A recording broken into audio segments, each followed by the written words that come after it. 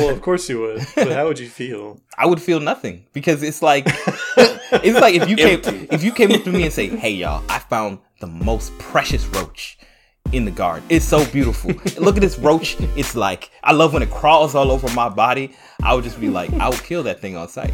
Like, I don't stomp care. It out just the same. Just the same. No grace. No grace. Like, this is just a roach. So anyway, Right. So let's talk. Let's get into some of the elements.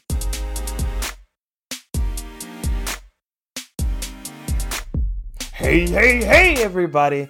It's your boy, Bradston, and welcome to the Super Agile Bros podcast. You already know what it is. It's about to be a great episode. I'm already hyped about this episode because I have so much to say. So I'm not going to even wax poetically today. I'm going to get into the introductions of the boys themselves, the brothers themselves. First, we have the illustrious Kyle. What's happening, Kyle? How are you doing, my brother? Illustrious. I'm doing well.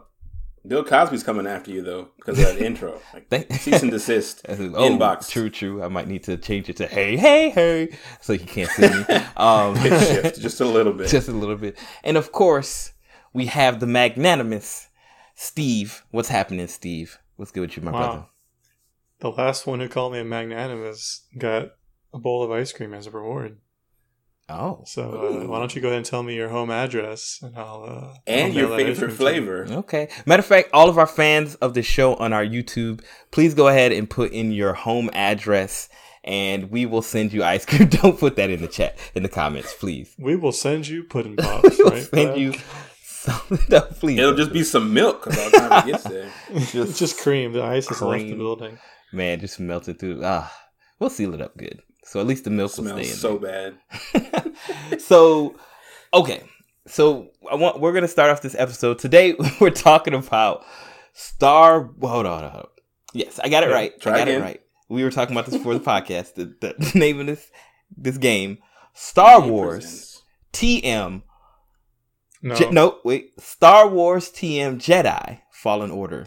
So, Star Wars. I think there's a colon in there. Star Wars Jedi : Star Wars TM Jedi : Fallen Order. Right. Yes. So we're going to be talking about this, as some of y'all know, a few months, I guess at this point. Month and a half, 2 months ago. We talked about what we were going to be covering on this show. We did a special bonanza where we talked about, stuff that we wanted to cover. Is that what a bonanza is? A boondoggle. No, I'm kidding. Thingamajig. Hackamajig of things that we wanted to cover on the podcast, and Star Wars Jedi Fallen Order was one of those. So at the time of this recording, all of the brothers have completed the game, and we are going to share our opinions. But before we do that, I want to share a story with the guys because I was late to today's recording by a few minutes. And there's a very particular reason, and I want to make sure the world knows this, and hopefully it'll get to the right person. So check this out. Me and my wife, we moved into this townhouse when we first moved to the state that we live in. And it's a relatively new one. And they put in these cool, fancy faucets, like in the kitchen, right? It's like one of those, like, it's kind of tall. In the kitchen. And it, like, has a swoop. I don't want to call it a swoop. What would you call that? An arc. It kind of arcs. And then you can pull the nozzle out from the neck. So it's like, it's kind of hose. Yeah, it's like a hose. So it's like a giraffe bending down to drink out of the sink. Yes. And then you could pull the neck out so it can stretch. So it's like, it's pretty just like a real giraffe. Like a real giraffe. And it's pretty cool, like as far as like design and ergonomically. But one of the annoying things about it is that it's also a sensor thing. So you can put your hand in front of it and it'll automatically start. Like right at the base of it or on the very top of the giraffe neck, like where it starts to kind of arc over and turn. And it's very, very annoying and very trash. Also, there's like a little flashing light on the front, like a little black motion sensor. So you have to assume that there's some kind of battery power to it. It only senses black motion? It actually does not sense black motion. I have to put a white sheet of construction paper in order for if it senses black motion, it just makes a loud screeching noise. If it senses black motion, it just sends the cops to my house. So you don't need any water. Get on the ground. Get in the sink! Get in the sink! So, Get in the sink. so anyway, it clearly has some type of power to it, right? Because it has like a sensor. My assumption has been that it's just plugged into the under the sink like circuit board or whatever, or not outlet that's down there. Do you have an under the sink outlet? Yeah. So another great thing about the design is of the housing here, and I'm saying this very sarcastically, is that they have a switch to turn on your dishwasher. So you might accidentally turn it off, and it's just really annoying. But it's also next to the switch that is for your garbage disposal. So that's a thing that happens a lot. So the switches aren't labeled. Wait, sorry. So when you said a switch, I thought you meant like there's a little button under the sink somewhere that you have to use to turn off the dishwasher. But it's literally like a light switch. It's literally a light switch. At human level. It's below the sink, so you can't see it. Like you have to kind of look under, and then you can see. Are you meant to like go down and like look in there and push it, or are you meant to do it by feel, like without looking? I think reach under there? In theory, without looking, but because it's two switches, you kind of have to look every time. And they are labeled, but the thing is, they're not like eye level, so you'd have to like crouch and look, or like bend over to see. That's like awful. You know, and you don't do it very often, right? Like you don't use your garbage. You need some sort of I would. tactile... I run my garbage disposal all the time. You need some sort of tactile identifier, so you put your hand in. You need to learn to read Braille. One has a knife attached to it to tell me that this is for cutting and chopping stuff off. The other one is just constantly wet, so you know it's the dishwasher. I like it. Either way, your hand's gonna come up wet. Right. One switch has like a loud musical sting, like when someone in a horror movie sticks their hand into the garbage disposal. And one switch just makes a lot of ruckus and I have another story about us dropping something in the disposal and like me being like, I'm not putting my hand in here. I've seen too many movies. I don't care if I've disconnected the thing at the bottom. Like I unplugged it. I had to use some tongs because I was like, I'm not putting my hand in there. Anyway. So, long story short is, I assumed that it was just connected to that whole system, right? Wrong. It's actually battery powered. Now, we've lived here for a year, right? A little over a year. And in the last like month, the light on the little sensor has been like randomly blinking. Just randomly, right? We're just like, okay, cool. It looks like you're messing up. But I've been like, maybe it's telling me something, but I don't know. It was a cry for help. And then randomly, the faucet, when you're using it, it'll just shut off. Like, it'll just shut off when you have the faucet actually open and running. It'll just turn off. I love it. Right? And I love this design. You're like, what?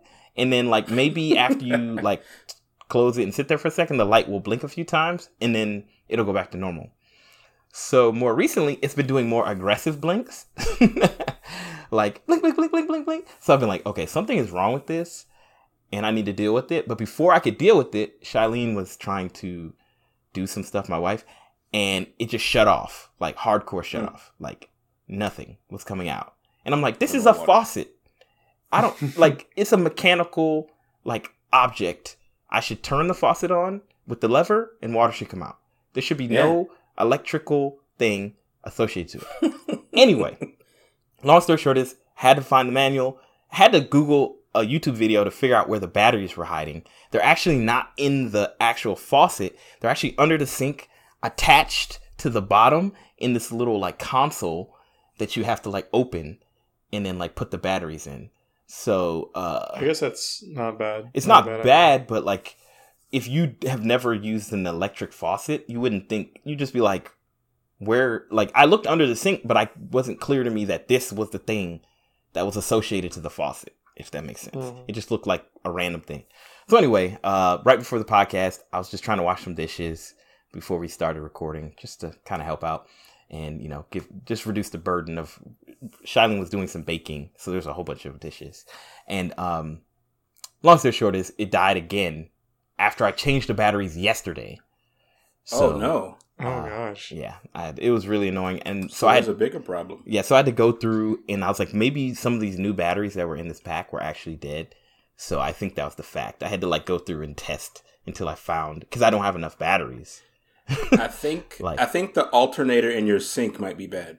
Yes. Yeah, try running the gas a little longer. What if somebody said my drum valve on my rear drum valve on my car was leaking? I said, sir, that makes zero sense. First of all, he was just trying to sell me something, and he was like, it'll only be $13 to fix. I was like, okay, this is clearly a scam.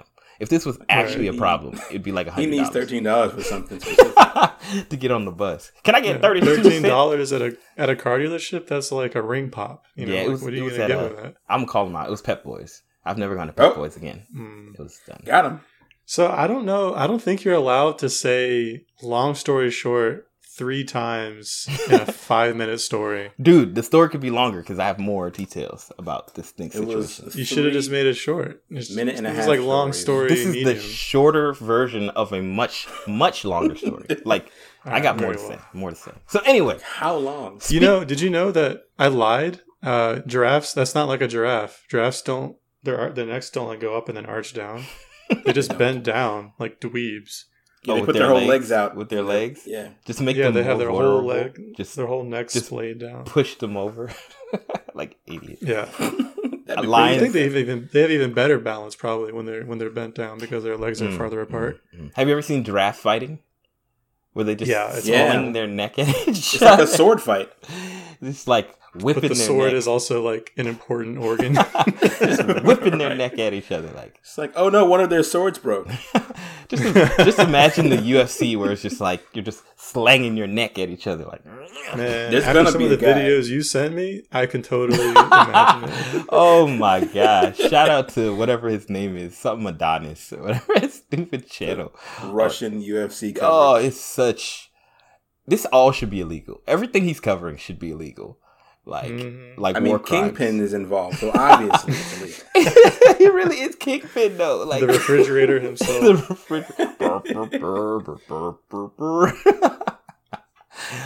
Makes Russian refrigerator noises. Oh, yo, how they do those ring girls, so disrespectful. The sad trombone. All right. All right. If I can't remember the dude's name, but it's something Adonis. He talks about MMA Link fights in the description. It's very terrible. Link in the description. I don't know. But anyway, speaking of terrible things, let's talk about Star Wars Fallen Order. Jedi Fallen Order. Hot take. But no, really. So let's get out the gate. What are y'all's overall review or rating review? It can have a number, no number, for Steve. For his conscience, for him to sleep well at night, you don't need a number. What would you rate Star Wars Jedi Fallen Order? And we'll start with Steve himself. The Steve himself. I suppose that's fair. I liked it. Yeah, I liked it. It definitely had its good moments and its bad moments. I have a list of notes. It was not as good as I had been led to believe by all the hype around it. It's weird because it feels like a game I didn't hear much about, but what I did hear was pretty positive. And so from what I heard, I was like, oh, it must be like a sleeper hit kind of game. And I can kind of see where that's coming from, but I can also kind of see why I didn't hear much about it because it was better than I would have expected based on that, but it was worse than I expected based on that, but it was better than I would have expected if I had just gone in blind. Does that make sense? I think so. It's like a very medium game to me. So it was better than your expectations, more or less. It was better than my deep, intimate expectations, but it was worse than the hype that I heard about it. Got you. Okay. Yeah. Makes sense. All right. I'd agree. Mr. Kyle? I definitely know of a lot of people who enjoy this game. And yeah, all the reviews and stuff have been like, it's a really positive game. There's a sequel on the horizon, apparently. A live action adaptation of some sort is in the works. And there's been leaks as of like 2 days ago. I don't know. I don't know anything else about it. But, so yeah, really positive buzz around the game. But in general, I did not enjoy this game. I agree. It had some high moments. I'm a big fan of like Star Wars lore and the universe. So I appreciate that this story was completely, it wasn't following a story I already knew. And, telling a new story in the Star Wars universe, I think is really cool. Everything felt authentic. Like it didn't feel like some sort of cheap knockoff Star Wars game or experience. But a lot of the gameplay itself and even some of the story beats felt undercooked. And so I really just wanted the game to be better. Not so much even live up to the hype, but it's just like I've played really good games that didn't live up to their hype, but were still really solid games. I feel like it just fell short. It'd fallen short of what it could have been. And so I was mostly just disappointed when certain things happened, but I can't say it was. Yeah, it's not a game that I would have finished otherwise, but I'm glad that we played through it and I experienced it. Okay. Did you want to give a number to it? So I guess what, out of 10? Out of 10, I'd give it, because it's playable, it's completable, and it's got accessibility options for the things that are jank about it. So I give it a 6. Okay. A solid 6. All right. Personally, I think, Jedi Fallen Order. Honestly, this is one of the worst games I've played in a really long time. Whoa. I honestly hated almost everything about this game. Like, I think if it wasn't for this podcast, I would have, like, if I had the CD for this, like the actual game CD, I would have thrown it out my window. Like, within the first 45 minutes. I hated this game. Like, would you throw it at the guy with a truck outside your parking lot? No, at he's the cool, neighbor, people. Yeah. I like him. He's super cool. He just got a loud truck. You'd ask him to run it over with his truck. Yes, that's what I would do. I'd request that he run it over because his truck is hefty. No, really, Good guys. say. Like, I'm not even kidding when I say I hate this game. Like, it's not even like, like I've been boiling for a very long time. Like, is it worse? Sorry to interrupt you. Go ahead. No, is it worse? Go ahead. You can ask. Is it worse than Sea of Yes. Thieves? Is it what? I don't think it mattered what you were going to put next. It doesn't matter what you say. It's worse than that. It's worse than that. Is it worse than Borderlands 3? Yes. No. Whoa. Come on. Yes, I will play Borderlands 3 before I play this trash game. I'm so serious, y'all. Like, and once again, this might be an opinion that other people don't feel, but I'm just speaking from my heart, like on some real stuff. Like, I hate this game. The story was weak. The gameplay was weak. I have some positives to say. The game looked good. Outside of the random glitches in the game that took me out of the experience because it's trash, the game looked great. Many of those. I think the music was okay. I thought it fit the Star Wars feel. It clearly wasn't. Maybe it was John Williams, but it felt more like John Williams got paid like $20. He's like, all right, I'll put something together real quick for y'all. I'm good. Nah, it definitely was feels William like Johnson. They just hired a John Williams impersonator. William Johnson. Hey, I got y'all, brother. Hey, what you need? Hey, what you need? I'm good. I love that Star Trek. I got you, bro. Like, honestly, yeah, honestly, man, I just hate this game. I mean, I can go into the detail, but other than the graphics, other than the music being decent, other than like it being Star Wars, I give this a solid 2 out of 10. Ooh, maybe 2.5 out of 10. Generous. And I'd give it the 0.5 because of the ending, because of a particular situation. But speaking of that, if you're listening to this podcast right now, if you are listening to the Star Wars Jedi Fallen Order deep dive or whatever we're going to call this, know that we're going to get into it. We're going to talk about everything. Spoilers. This is spoiler territory. So at this point, if you don't want this game to be spoiled, if you don't think my opinion is valid, that's fair. The other two fellas here have better things to say about it. All I will say is stop now and play the game. Stop playing the game now. Stop playing the game now. Stop listening now. Jump back in after you've played the game. Anywho, I personally, I don't have a positive outlook on the game, but I'm actually kind of cool to hear like there's kind of a positive side from Steve, even though it's not the best game you've ever played. You kind of kind of vibe with it a little bit. It sounds like. Yeah, sure. What would you have done if I came out here like, man, this game's better than Hades? Like, this I would say this is the worst game I've played in a long time. I would tell you the same exact thing. This is.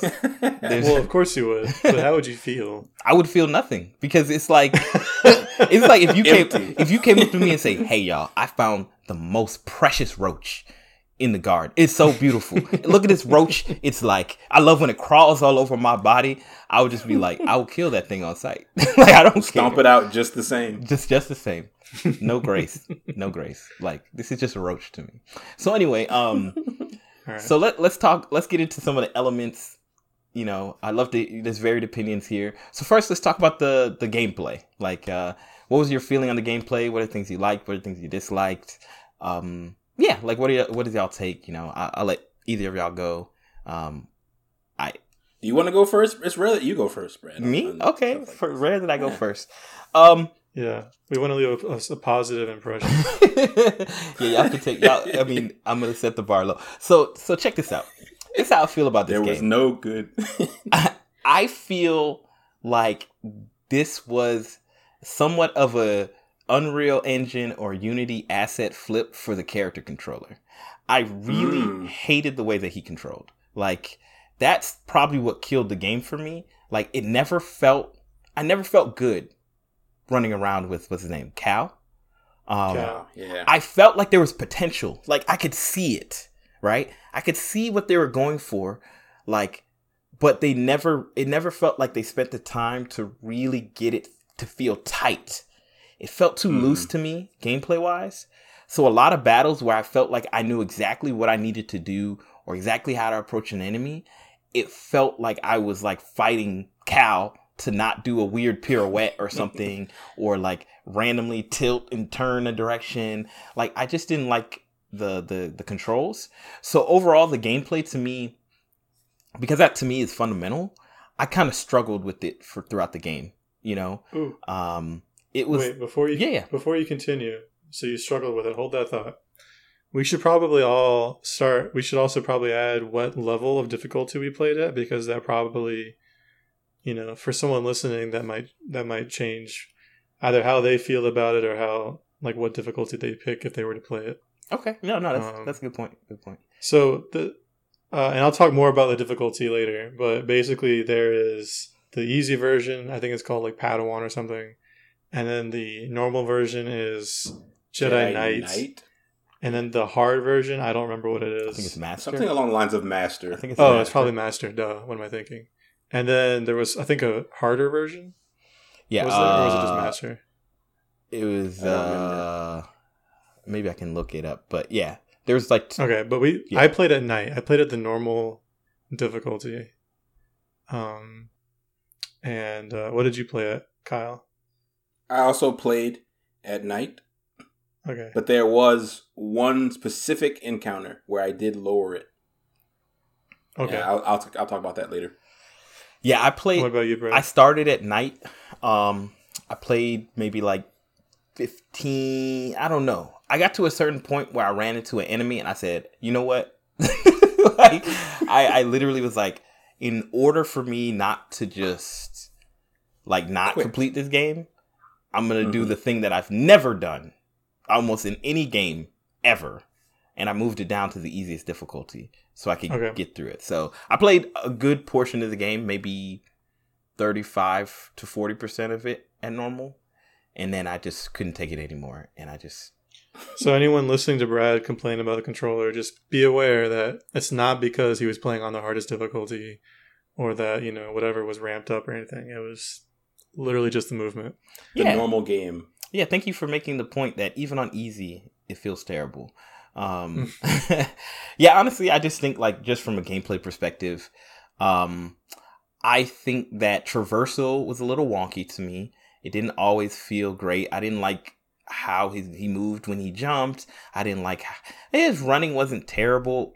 Encounters just always felt like a little off to me. I never felt like I got the vibe. Even on easy, like, it just felt like at that point, it just was like, I'm just going to mash the button because clearly, even though like I want to just style on them, like it just seemed like I actually got more damage when I actually tried So I just wailed and they just died. I just personally just didn't enjoy the gameplay. I can talk about it in more detail when we talk more about, certain moments in the game.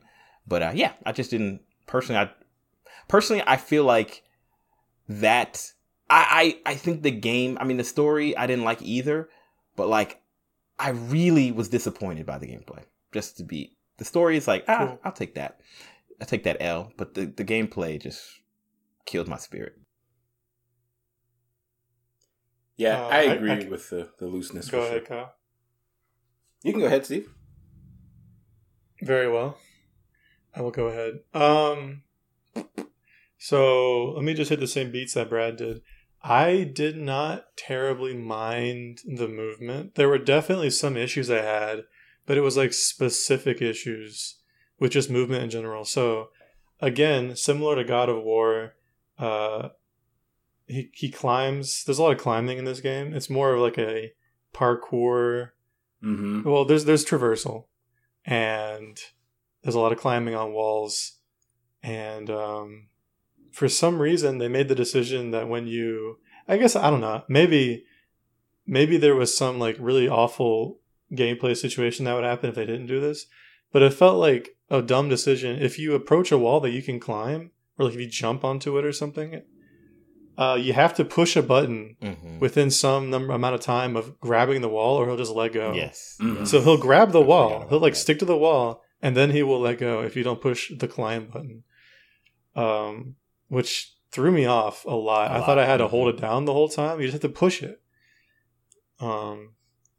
Anyway, and it also bothered me that you get the ability to climb really quickly, like pretty much scamper up and down the walls and stuff.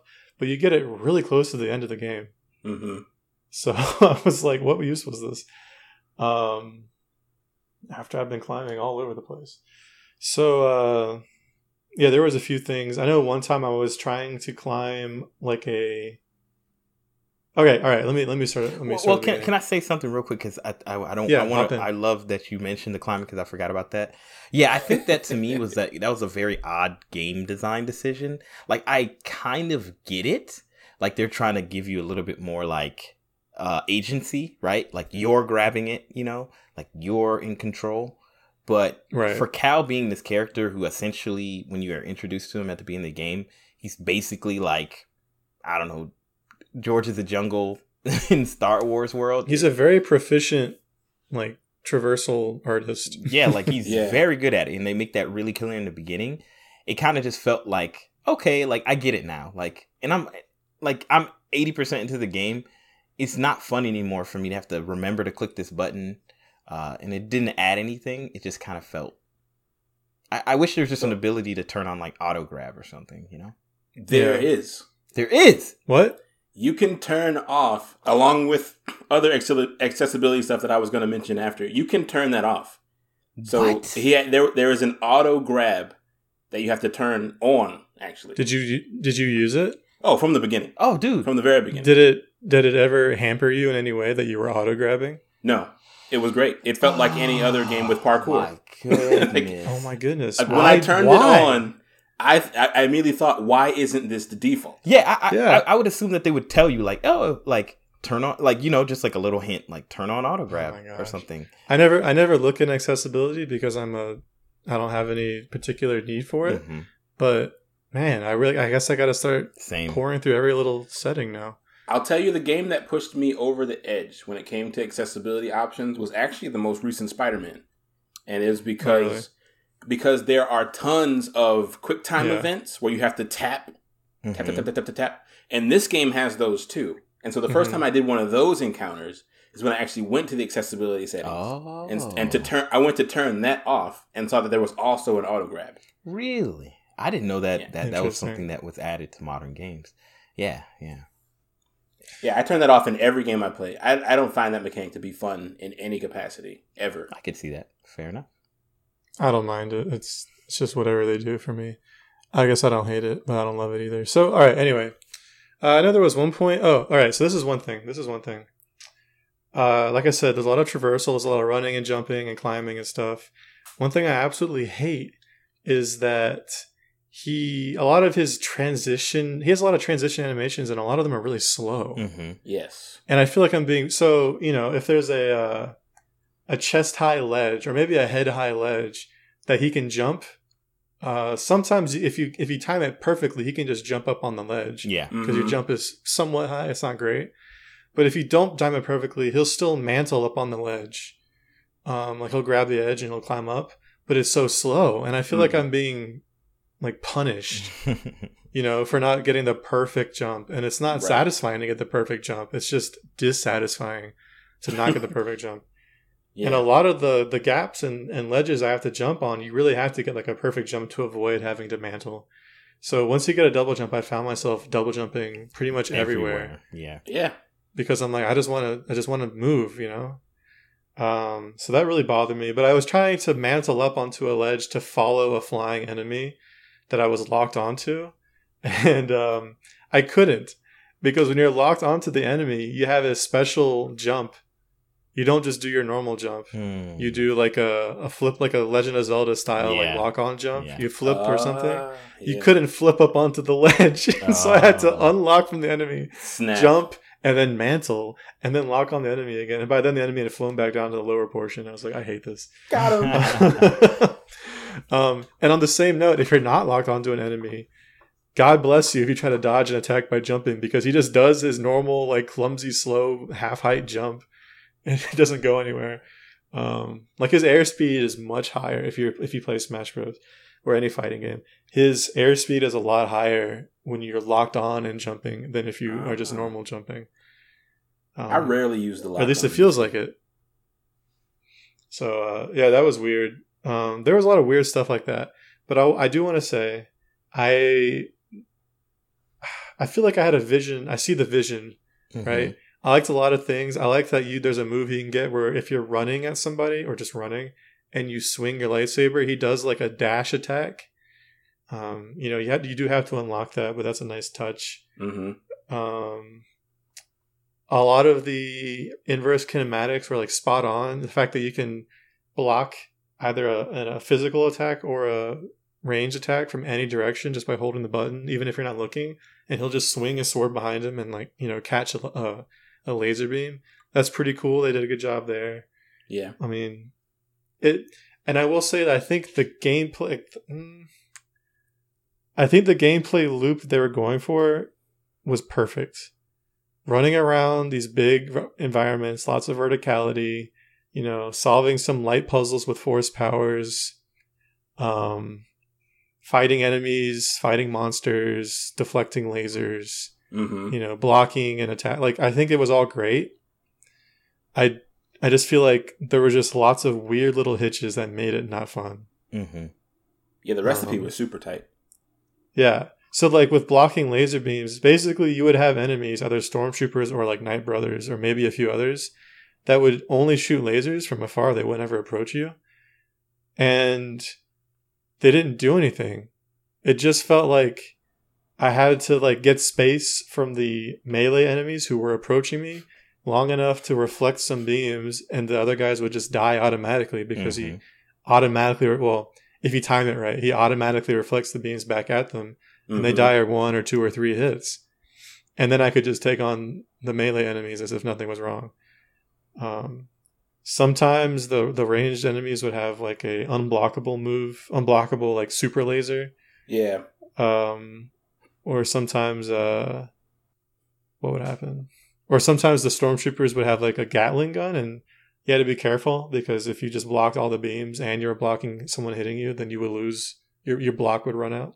So that added some depth, but it felt like for the most part, ranged enemies were just a joke. I don't know how many times I heard a stormtrooper be like, "Our ranged units are down," and like, like, yeah, yes. And you're next. But yeah, there was some really good juice in there. It just felt like they made a lot of weird issues with combat. I felt like he was really slow. I hated that. I felt like I could get staggered really easily. So we'll come back around to combat because I want to take some time to like specifically talk about combat. Cool. So, Kyle, like, what's your general vibe on the gameplay as a whole? Yeah, so I think I'm more close to what you were saying, Brad. I guess I disliked more of it than I liked, but I also agree with you, Steve, that the recipe was for what they went for. If the game had just spent a little bit more time in the oven, they tightened some things, maybe did some more testing. I don't know what it would have taken, but just to get things tight, because Cal was unwieldy. It felt like he was on skates half the time. His jump was super weird. Like all of his physics, really. It's like he was one with the Force in the worst way, because he was. What does that mean? He would just get blown by the wind. It felt like sometimes, and other times, so other times I couldn't get enough momentum, no matter what I tried to do. It just felt like I couldn't make certain jumps because it was like, as soon as I hit the jump button, I lost all my momentum for some reason, and then had to try the jump again, or I would fall into a pit or wouldn't reach. Mostly when I was doing the swinging puzzles, I would feel that way. Ugh. But anyway. So when the double jump came in, I was spamming it. No matter, like, it could be a knee high ledge, I was double jumping because I didn't trust the game. It never elicited trust. And then like the sliding puzzles were really awkward with the physics. Oh, man. And on the high level, I felt combat felt undercooked as well, because at the beginning I understood, like, okay, he's been working as a mechanic, so obviously he's not going to be a proficient lightsaber dueler from the beginning. But it's like, as you're going through the story, you're unlocking skills. There's nothing that makes you really feel like you're getting faster, if that makes sense. When you get the double-sided lightsaber, that one definitely does feel like those two feel differently. But it's still like the dynamic of just holding the single lightsaber never felt great, even in any combat situation. Even though it was more powerful, you would unlock getting stronger. And so, in general, the combat or the overall gameplay, like it just, a lot of it just kind of fell short, and it felt like it was tripping over itself. And to the lock on point you made earlier, Steve, I never used the lock on because the camera was it did not like lock on. It would just do stuff, man. It would just point around if the enemy I was looking at like moved in some weird way or was rearing up to get an attack while I was trying to run out of his line of sight, and I, ran under a weird rock or something, or ran too close to a wall, I'd lose all visual and I'd get hit like every single time. So I was like, you know what? I'd rather just use his weird jank half jump if I'm gonna jump. Just get away. Man, I couldn't survive without the lock on. Like, I could never hit an enemy. They would be out of my range. And it just felt like it was impossible to get to them quick enough to hit them. It felt like I couldn't see. I mean, the lock-on didn't help too much, I guess, in this case. But like, if I wanted to run away, I would lose them. Yeah. Like, the camera would turn around behind me and they would be out of my view. So hold to that thought for a second, because I just want to say one thing, and then let's talk a little bit more about the combat. Like, what you were talking about, I think you both kind of mentioned this idea of like, the animations felt slow, and then also like certain things just didn't, like, the thing I disliked the most was the feeling, when you had to do the wall runs, just, I never felt like I ever got exactly how I needed to start it. Like, it felt like I didn't have to jump to do it sometimes. Like, it would just kind of like suck me onto it. But sometimes if I didn't jump, I would just, oddly like just miss it. Or if I jumped at the wrong height or angle, it's like it would like suck me on there and like kill my momentum, or like, it was just, that's really interesting. I never had any issues with the wall. I actually liked the wall running. I hated it so much. It was I had a very specific issue with the wall running, because for me it was just inconsistent for a similar reason. Like, I would miss the jumps, I guess. And so there's a puzzle where you're walking through the side of the mountain, and they have these big, like, train-shaped objects that are jutting in and out of the mountain. Pistons, and you have to slow them. Yeah. Remember that part? Yeah. And so you go like 4 deep, and on the 4th one, it's just enclosed. And I was like, okay, what am I supposed to do? And then after some time, I noticed that there's rivets on the wall, but they're not red. They were gray. And so I was like, maybe I need a wall run on those. Because, up until this point, the game had been really intentional about, okay, when you run across the rivets, they're going to be this color. And I was like, okay, I'll try it. I jumped at it twice, died twice, and was like, okay, obviously that's not what I need to do. because it never brought me into the wall run animation. And, you only have like 10 feet or in that little, it's because it's like in the corner. And because that thing is moving back and forth, you have to space it. And so I spent probably a solid 15 minutes running back and forth and then running around the level trying to see like, oh, I'm not supposed to pass this point yet.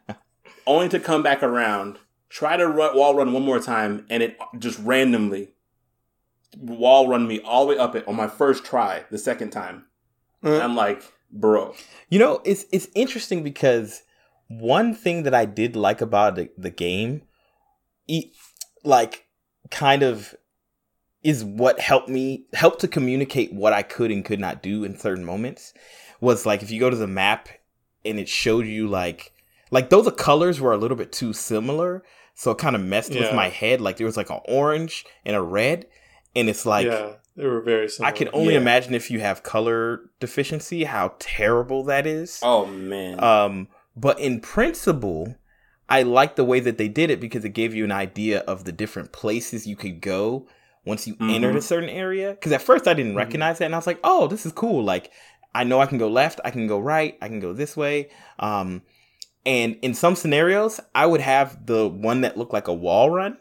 And kind of like you were mentioning, Kyle, it would indicate to me on the map, I can wall run this way. I'd go over there, and that kind of indicator might go away. I wasn't really sure what would make it go away, like the orange thing on the map. Yeah. So, and you might have been finish your story. I'll point out later. Yeah, so I'd get to it, and then for some reason it would do a similar thing that you're describing, Kyle. Like for some reason, even though it was obviously a wall run, it just wouldn't work. I was like, what is going on?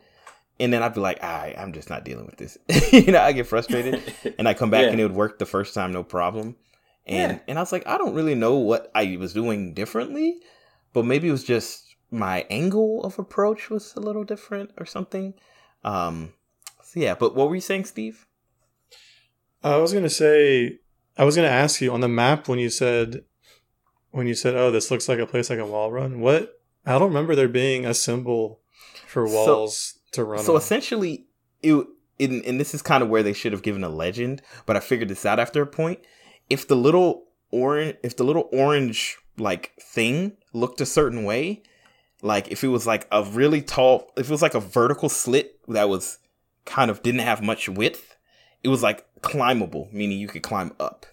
If it was like a long, like more width wise, it was long, it represented a wall jump, a wall run. And then and maybe that wasn't actually what they're trying to do, but it just kind of worked out every time. That was like, oh, that's a wall run, and it would be a wall run. Oh, that's a climb up. So I don't know if that was like just bad design or it just happened to work out that way. I thought so. I think they were highlighting either specific things to interact with, like a climbing wall that you climb up, which is probably why it was vertical. But I think if there wasn't a specific thing, but they just wanted you to go down a specific path, it would just be a rectangle that kind of like basically an invisible wall between, what they've designated as the room you're in and the next area. I think that's what you might have been looking at. I don't remember there being something for walls, but maybe I wasn't paying close enough attention. Maybe. Yeah, I think maybe it was just the case that like the only time I looked at the map was when I was like, I'm not sure where to go anymore.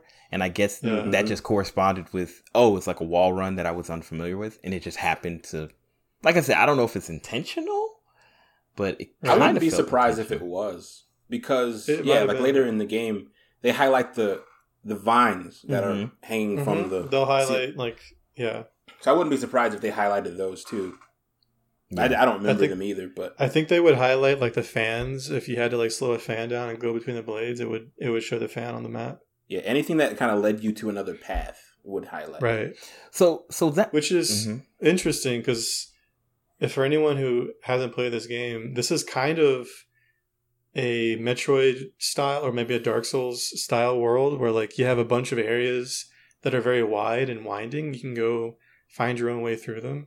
And so having and the map was 3D, just like Metroid Prime and like Borderlands 3, which I think it was better than Borderlands' map. And But yes, the map was helpful. It was like, hey, if you lost, just look at the map. Look for green areas or yellow areas or orange areas, and you'll be good. So I want to mention something. I wrote this down. I wrote down so many notes. I should send it to y'all. I'm not going to be able to cover all of them because there's so many. But same. There's a moment where I said they will have these in-game quips that are supposed to help you on pathfinding, but they're so nondescript and unclear. I have no idea what they're referencing. And so I don't know if you guys encountered this. It sounds like you did, Kyle. Where you walk into some space and then he go, what's that? His robot Beepo? Beepo? He called BB. This man said Beepo. Beepo. BD. He'd be like, oh yeah, BD. It looks like we're supposed to go that way. And I'm like, excuse me? Yeah, my camera was watching his face, and I was like, I don't know what you were looking at. But... And you never get that again. I know they added like the hint system in, which came in later. It's also terrible. Which was horrible. But it's only for puzzles. Yeah. It's not for... Yes, I wasn't sure. I never used the hints. I should have used them. They were not. They're terrible. They're not great. They just literally just say, oh, so we're supposed to do the thing over there, huh, BD? Like, literally. Like, you're sometimes. And you're like, what? The ones I used them on, I was genuinely stuck, and the comments didn't help at all. Yeah. One time it said, oh, I think we're supposed to put those two together, BD. And I was like, excuse me? Like, what are you talking about? And it was like, had really, to me, it was just like, push the thing this direction. I was like, what? Like, put the things, it was just terrible. But yeah, I felt like the quips sometimes actually confused me. Like, I might just be moving through a space, enter into a space. He'd say a quip, and then I go, wait, what? Like, was I supposed to pay attention to that? Like, and I don't know. Yeah. I don't know how many times I just got plain just lost. Like, I had no clue where I was supposed to go. And the stupid map wasn't helping me. Like, it was just, I'm just wandering around until something happens. Like, I just keep going past, and then nope. That particularly where I had the most issue was on Bogano. What was the not Bogano? What was the home Zepho? I think the Zepho. Zepho. Yeah. And then like you do the Zepho temple, you come out, and then it opens up a lot of different areas, and that's where you encounter those elevators and that like underground cavern, which wasn't super important at the moment. No. But I think you just had to go through it to go somewhere else. Yeah. But to get back to the ship, you're supposed to use it. But it's not clear at all. Yeah, it's not clear what you're supposed to do. So I'm just like going down these paths and like doing stuff, and I'm like running around for like an hour, and I'm like, what is happening right now? Like, what am I doing? You know? I got stuck there for a solid hour afterwards too. Same. I won't even pretend. That's really interesting. The Zepho homeworld is the only place that I actually like. Well, it was the first place that I had to like sit down and be like, all right, let me look at my map. Let me figure out where I am. Figure out how to get there. But other than that, I pretty much just always ran forward or just followed the direction, and it would occasionally look at my map to see like what the next what was available to me. The Zepho homeworld and the stinking Dothamir, those were very labyrinthine worlds. But other than that, I feel like I never got lost or had anything to worry about. So after I understood, because I think that was my trial with the map. Yeah, I think so. Yeah, same. So after I understood how to get back based on figuring out the map, I had no more issues because I could read the map like the back of my hand after that. Because I tell you that I was lost, bro. Yeah. I was beyond. Like, I was desperate to like, it was horrible. Please, and I almost feel like looking on the internet to say like where to go wouldn't necessarily be super helpful because of just how they do things. And I didn't end up doing it. Yeah, what are they going to tell you? Like, go to the place with the stump. Yeah, with two stumps and the weird looking rat dude who comes out the ground. Like thank you. If you get shot, you went too far. Yeah, I think I was lost as you, Kyle. It had to be an hour and a half of wandering around Zepho until I like stumbled in the right way. Because what ended up happening is I went there and then I found a space where I think I needed double jump. Like I had to like wall run and then double jump to another wall run, which I hadn't got that force power yet. And I realized, wait a second, I'm not supposed to be here. And I was like, I need to get out of here. And then like I kind of backtracked until I figured out, oh, this is how I get out. But it wasn't until that moment that it clicked. But like you, I became very good and adept at reading the map after that. You know what jacked me up with Zepho was the sequence after you finish the temple, how when the wind is blowing up from the vents, I followed the vents, and that's what got me lost. Because I followed them all the way to this open area, and then it brought me up to the ledge. I think it's what you're talking about, where the double jump. And then there's a chest up there, but then it just leads you out to another ledge that drops you on that frozen slide that you took when you first went down there. But you're supposed to, and so I thought, there's no reason I need to go on the slide. So I thought I was supposed to jump across it and then go left back to the town and then backtrack. But no, that path gets blocked because you jumped off of a windmill that you can't jump back onto because it's too far. I understand everything you're saying, and also everything you're saying makes no sense. It's like incredible. Right. So I want to ask y'all about this. How did y'all feel about these when you get to a place where like they give you options? Like you can go left, you can go up, you can go right, you can go down. And then one of those paths seems to be a path where you can't come back, like a slide. Like how did y'all handle those? Because those messed with me the most. Because I remember there was a circumstance where I ran into I had like 3 options, and 2 of the options had a slide on it. Oh, but no. It was unclear which one of these was like alternate path, the correct path, or like story path. And I wanted to go alternate path so I could continue exploring, you know. Yeah. Anyway, I was going to say one thing that I would say I liked about the game, like, was exploring a little bit and like encountering things. I just wish I enjoyed the game. But so how did y'all ever run into that? And if you did, what did you end up doing? I think I did run into that. But I don't think I ever ran into it where like both slides or like the thing I ran into the most was when there would be like clearly there's 2 paths, and not necessarily that one looks like it's permanent like a slide, but one looks like, okay, this is clearly the way that like anybody would go, and this is the way that only video game chads would go. So let me go the video game chat route first and get whatever super secret, special, awesome secret there is there, and then I'll go the normal person's exactly route. Yes, but it was always backwards. Yes. It was always the normal person's route had the little pickup, and the super secret path was where you were supposed to go. Yeah, because in most games, you know that the main path is the path where maybe an enemy is waiting. Or, it should be obvious. Or like, it's like, oh, this direction. So you're like, oh, I'm clearly not going that way. That's going to progress the story, and I'm not going to be able to come back this way. Right. You know, Exactly. It happened to me so many times. I would realize like, oh, this is like leaving the room. And I would just go back to the fork and get whatever thing was in the main obvious path. And then I would continue. Yeah, I don't know how many times I went backwards through those like weird crevice animations where he's like sliding in between the walls just because thinking that was the secret path, then that was the main path. Yeah, I always thought that. Well, we should have known that crevices were not ever going to be secret paths, because we know that they're loading techniques that are the designers to slow you down. So we should have known like this is progressing. True. Well, I don't know about that because this is how I was going to ask y'all about the elevators or the like they were unnecessarily long, and sometimes you didn't have to take an elevator per se. Like there was another alternate path that was a little bit faster, and I'm like, I don't know why I have to take this super long elevator for me to be in a place that like literally if I took a slide I'd get there in like 2 seconds.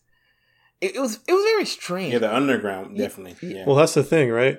The slide also gives them time to load stuff, and that makes sense. And I will say, as somebody who played on a PlayStation 4 and then got a PlayStation 5 and continued my game, the elevator rides were much faster. Oh, really? Oh no. Yes, especially the one in I can't imagine them being any longer.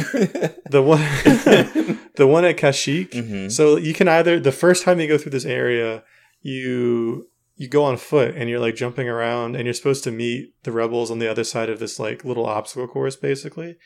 And then like you go on your adventure and you take not an elevator, but kind of like a tram.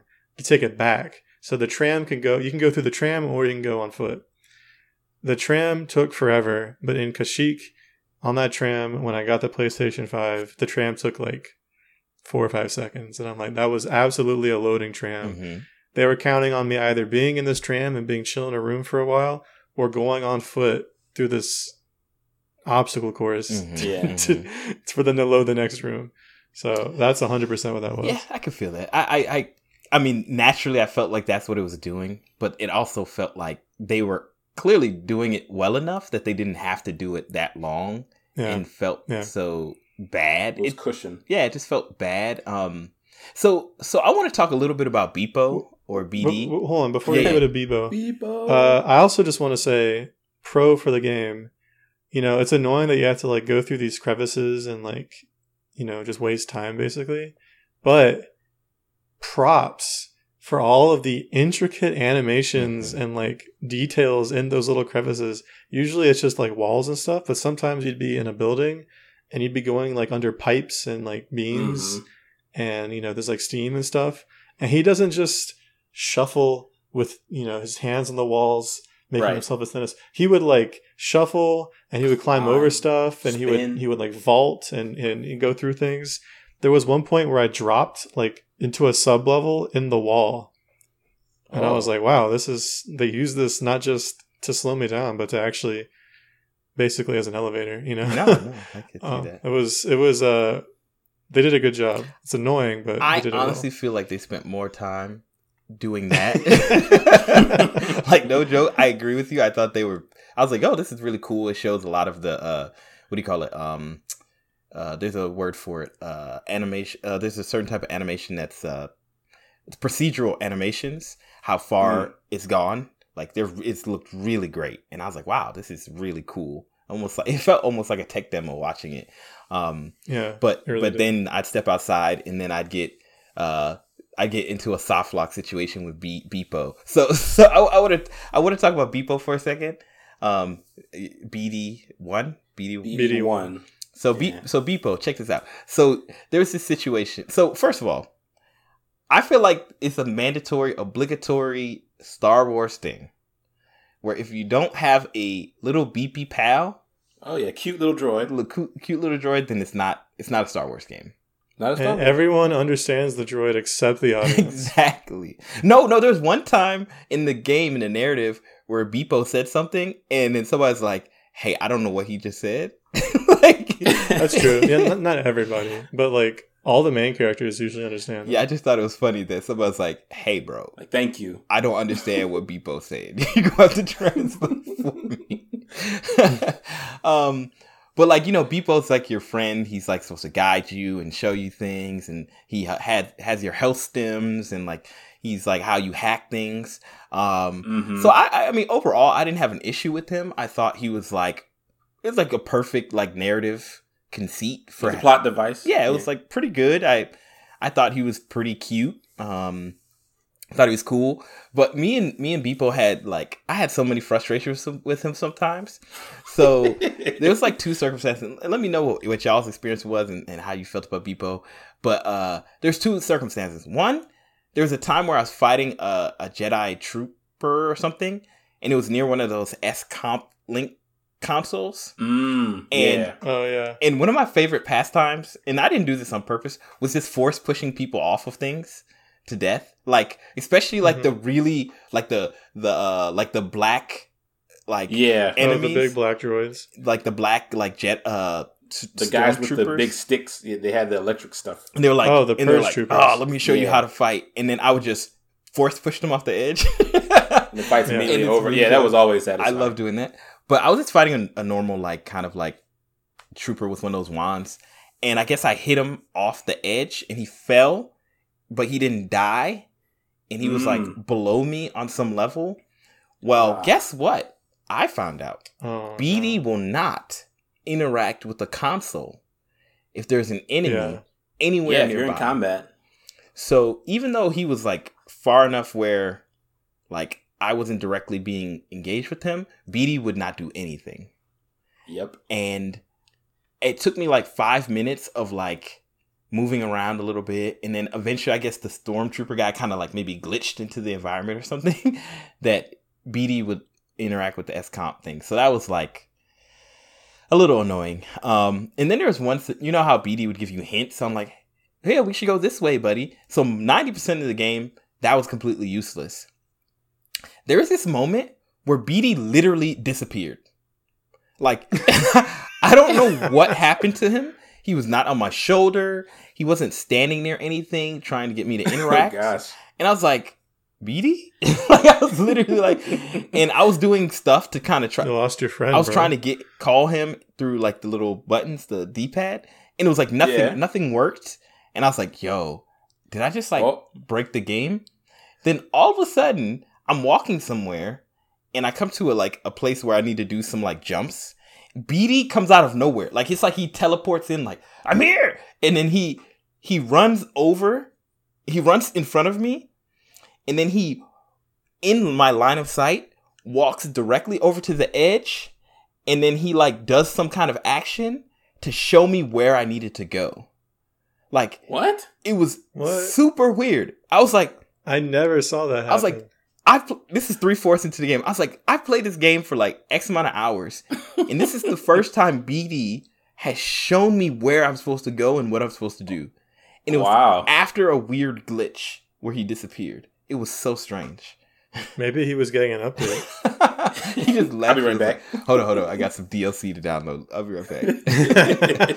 That premium content. I did have issues with BD1 in a similar way of him running off, because if you just walk past either like something drawn on a wall or a weird plant that he wants to scan, but if you're moving your camera, like, you can't see him jump off of your shoulder through the motion blur.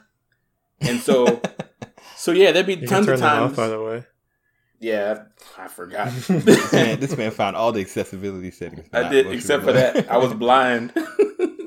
I felt like the game would look worse without the motion blur. But. Yeah, I left it on.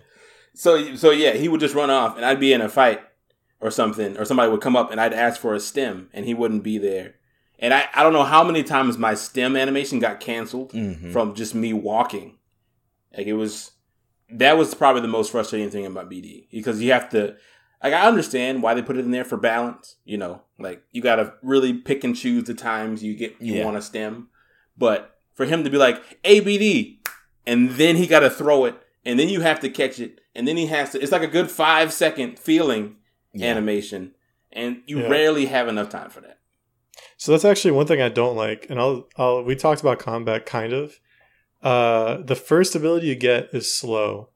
And so what do you think slow is, dear listeners? Do you think it's a way to immobilize your opponent so that you can get a quick volley of attacks in? You'd be wrong. Type your answer because now. as soon as the first hit you land, they go right back to slow disappears. Slow. Yep. So I learned this the hard way over the course of multiple hours of gameplay, where like somebody would be mid-attack and I would slow them, and I'd be like, oh, I got you now. And I would run up and start hitting them, and they would hit me with this huge, powerful attack that they had immediately been in the middle of doing. And I was like, excuse me. And I realized eventually, like, oh, it didn't end early. Well, it did, but it didn't end naturally. It ended because I hit the person. Yeah. So anyway, it seems like they purposefully built slow, not for combos, and not to take advantage of people. To heal?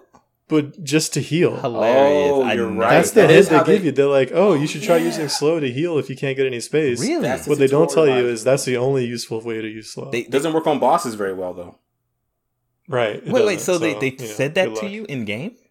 Yeah. No, it's one of the death screen hints. Really? I never... Well, they tutorialize it when you're running through the train. Really? I don't remember. It's because you get shot or something, but they tell you to no. When is it? But no, they do it in game when you're fighting stormtroopers. They say to heal them so you can make space. Maybe they don't specifically say heal, but they at least say make space. Interesting. Yeah. I didn't. I guess playing it on easy, I didn't die as much, so maybe I didn't see those kind of hints. I died quite a lot. So also, can I talk? Speaking of loading things, this is ugh, this bothers me so much. So when you die, when you die in this game, it shows a big black screen. It's like you died, game over, whatever. Mm-hmm. And it shows push X to continue. Mm-hmm. And you push X, and maybe like a hint will pop up, and you can scroll through the hints, and you can see the little loading icon in the corner, and eventually it loads you back in. Now, if you're like me and you're on a PlayStation 4, that's like a 30-second, sometimes like loading screen, like 40 seconds every time you die, which is miserable. Mm-hmm. And I was thinking like, well, that's cool. I can like walk away and get a drink or something and come back and then push X, and then it'll be loaded by the time I get back. Yeah. No. They do not load the game until you push X to say, yes, I know I died. Please let me play again. Oh, it's the opposite. Yeah, I was thinking about that too. I don't know why they decided that screen flow for the, like, it's just really stupid. It doesn't really make much sense.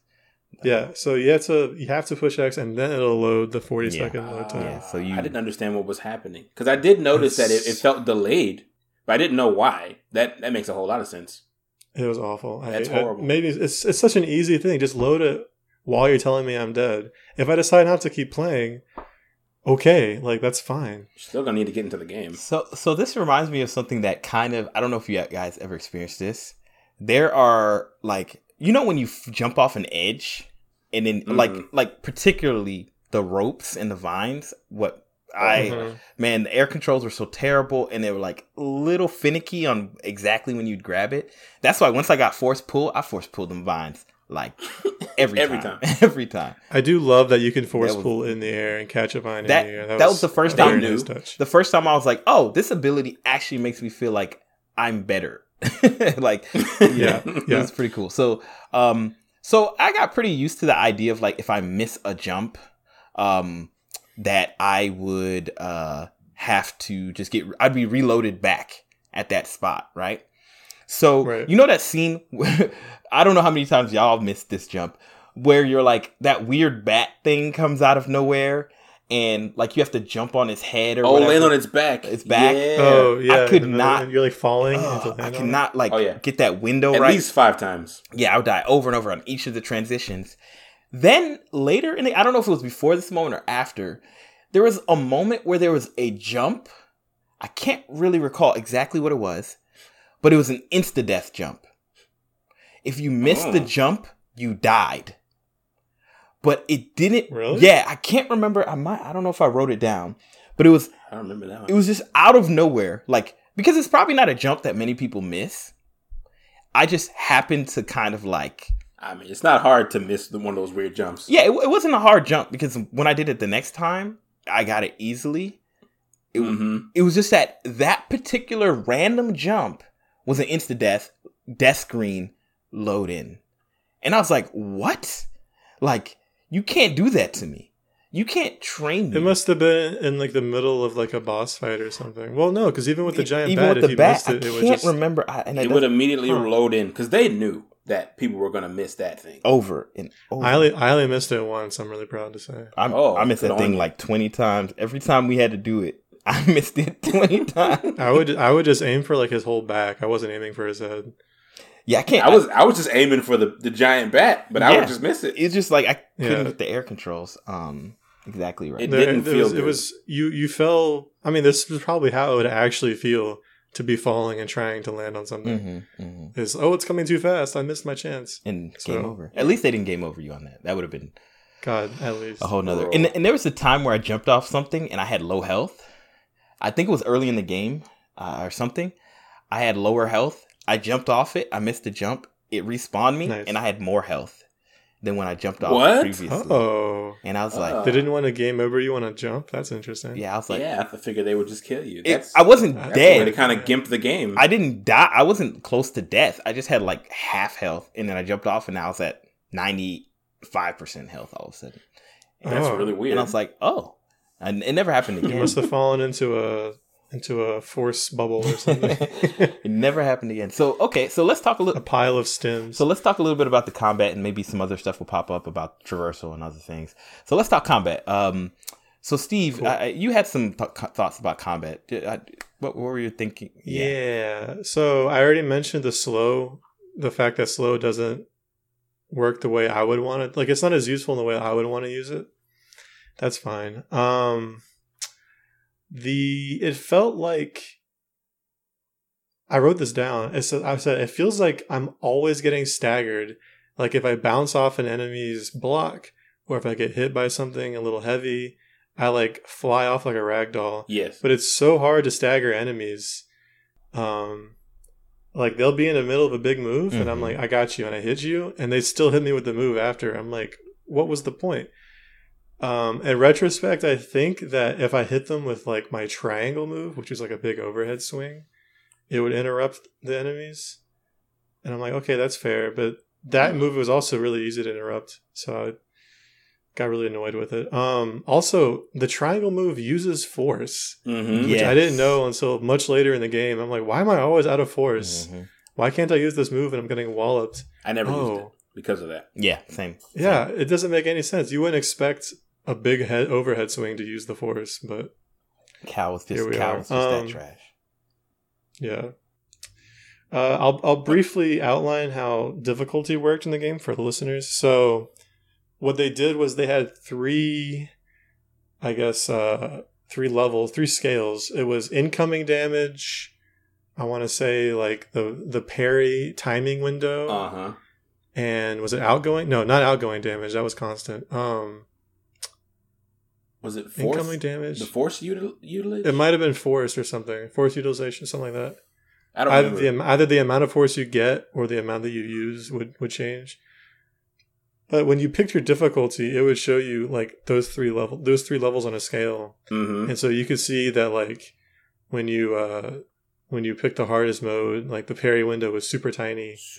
And incoming damage was really high. Max. And if you pick the lowest, it was the opposite. So it was cool. I'm glad that they did something other than enemies have more health. Thank you for giving us intelligent and interesting difficulties. They would change the respawns too. You had more respawn zones if you did on the lower two levels. Really? Like more checkpoints? The meditation circles or whatever they're called. Yeah. Oh, they would just disappear if you went to higher levels? I didn't do it, but it said it in like the text that you would have less chances to something. Oh, maybe they're like you have a certain amount of uses of a particular save point. I wasn't going to find out exactly what they meant. Yeah, I don't know anything about that. That'd be interesting.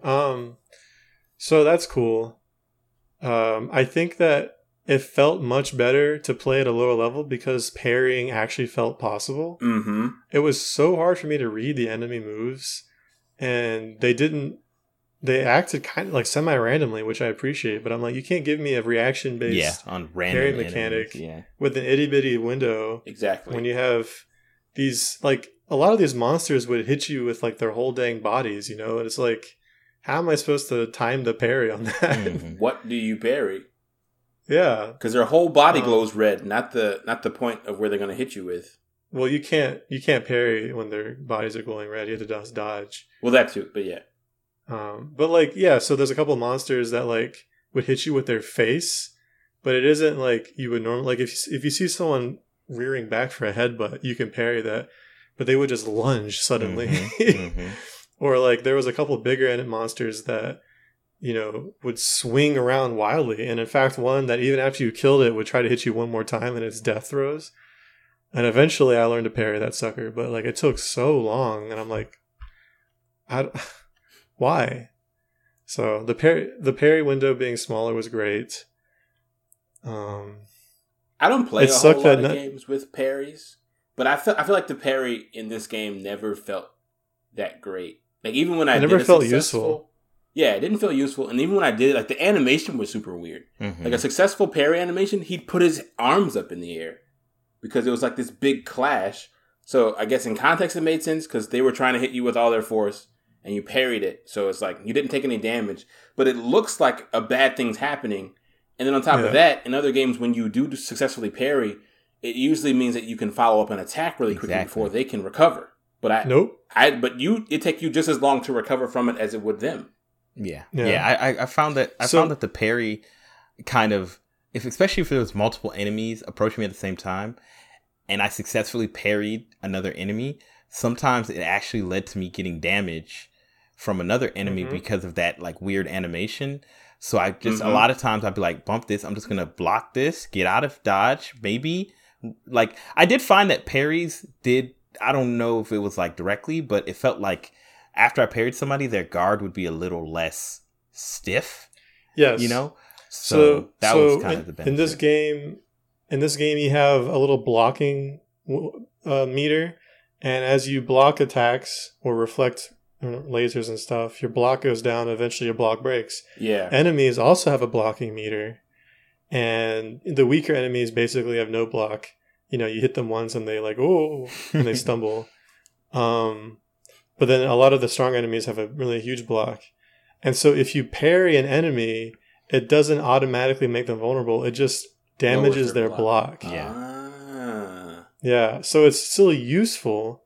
But for the enemies that have block to spare, like a lot of the purge troopers, they'll immediately hit you after you parry them.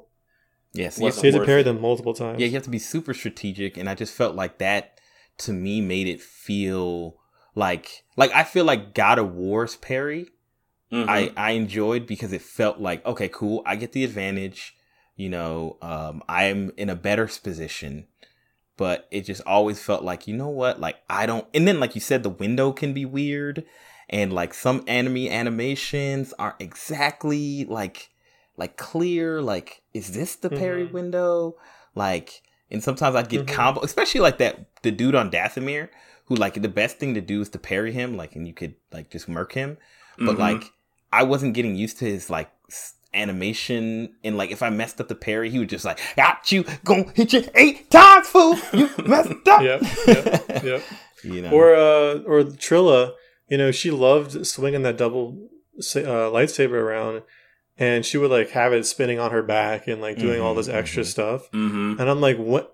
How? Like, where's the parry? Like, where's the hitbox I'm supposed to be parrying? Because I guarantee not all those lightsaber swings were actual like. There was one time I tried to parry somebody, and they were too far away, so the attack just didn't connect. And then I dropped my guard because I thought I had parried them because the timing was perfect, but they hadn't even hit me. And then they hit me with the second attack in the combo. Got him. And I got comboed. And I'm like, thank you. Appreciate that.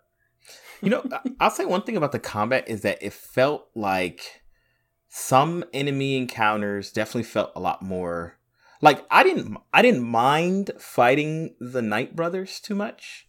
Like, I could kind of get a beat on them. I could get a vibe. When it was multiple of them, it was like, I don't feel like dealing with you. But I felt like, okay, cool. The big giant frog. He, like, so I don't know if y'all both encountered this. It sounded like, I think, Kyle, you said you encountered this. Steve, let me know if you did as well. But when in the first level, when you're on Bogano or whatever, and it's not clear where you're supposed to go, I take the alternate path, going under the ground, and when those frog things dropped in. Like in a little hidden chamber. Exactly. Yeah. Apparently, that boy killed me so many times. Apparently, I was talking to a friend, and they told me that you are not supposed to be able to beat that frog yet. Like, you encounter it, you're supposed to, I guess, get dissuaded and then keep moving. But guess what? I guess. Oh, actually, who made Apex? Respawn. I said, guess what, Respawn? I'm a gamer, and you put me in a fight with a thing, and it's like 1-on-1 in a game that I'm just starting. It's close. You can see that you can kill it. I think I can beat this thing. I'm gonna fight until I beat this thing. And I think that was the moment where I realized that I did not like the combat and that I was gonna hate this game because. To me, I felt like I knew what the frog was going to do. I knew I understood the attacks. But like anytime there's an enemy, when they do a charge up attack and they do that thing where they rotate on themselves, like, like on their pivot point, and then no matter what you do, they're going to hit you. Like they're going to home in on you. They snap to your location every time you've rolled. I'm just like, absolutely not. And also at that point, I didn't really understand blocking yet. Because once I understood blocking, that fight became 100 times easier. But like to me, I was like, this is telling me that like you're too lazy to do this right. Like you are just like easier, just track their transform and then send the attack. they just have to deal with it. And it was like the red attack. And I was just like, I don't know. His tongue was the red. Yeah, so what bothered me about the frog, which I did, both him being really, really powerful, the snapping, but also when you come to him the second time, that's also the first time that I found out about when an enemy kills you, it gets your XP and stuff. You have to hit it to get it back. Yes. And so this was the first time that I noticed a critical design flaw because if you walk in there, it's glowing gold. And it's supposed to be super vibrant so you can see. And you can't see the red flash. Exactly. That gold overrides the red flash that tells you what attack you can block. So when I walked in, I'd walk in ready to fight. Well, the second time I came in, I was like, okay, I'm going to be ready to parry as soon as he does it. He's glowing gold. I don't know what that means yet.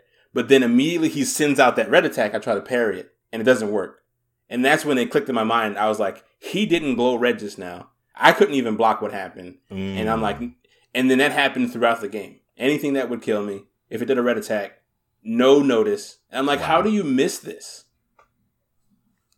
It seems like such a critical design flaw. Wow. It was really interesting. I mean, they did, to their credit, they do still play the sound cue for unblockable attacks. So, like, I picked up, like, oh, he's doing an unblockable attack. Oh, there's a sound Even if cue. I can't. I never caught that onto that.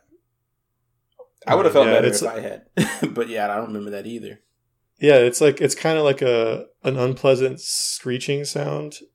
It kind of feels like, like, oh, this is something you should be scared of. So, like, every enemy would do that when they were charging up a unblockable attack. I do remember that, but I don't know. I guess my mind is thinking that it was on every attack. So if it was on the unblockable ones, I didn't register that it was. Yeah, I definitely did.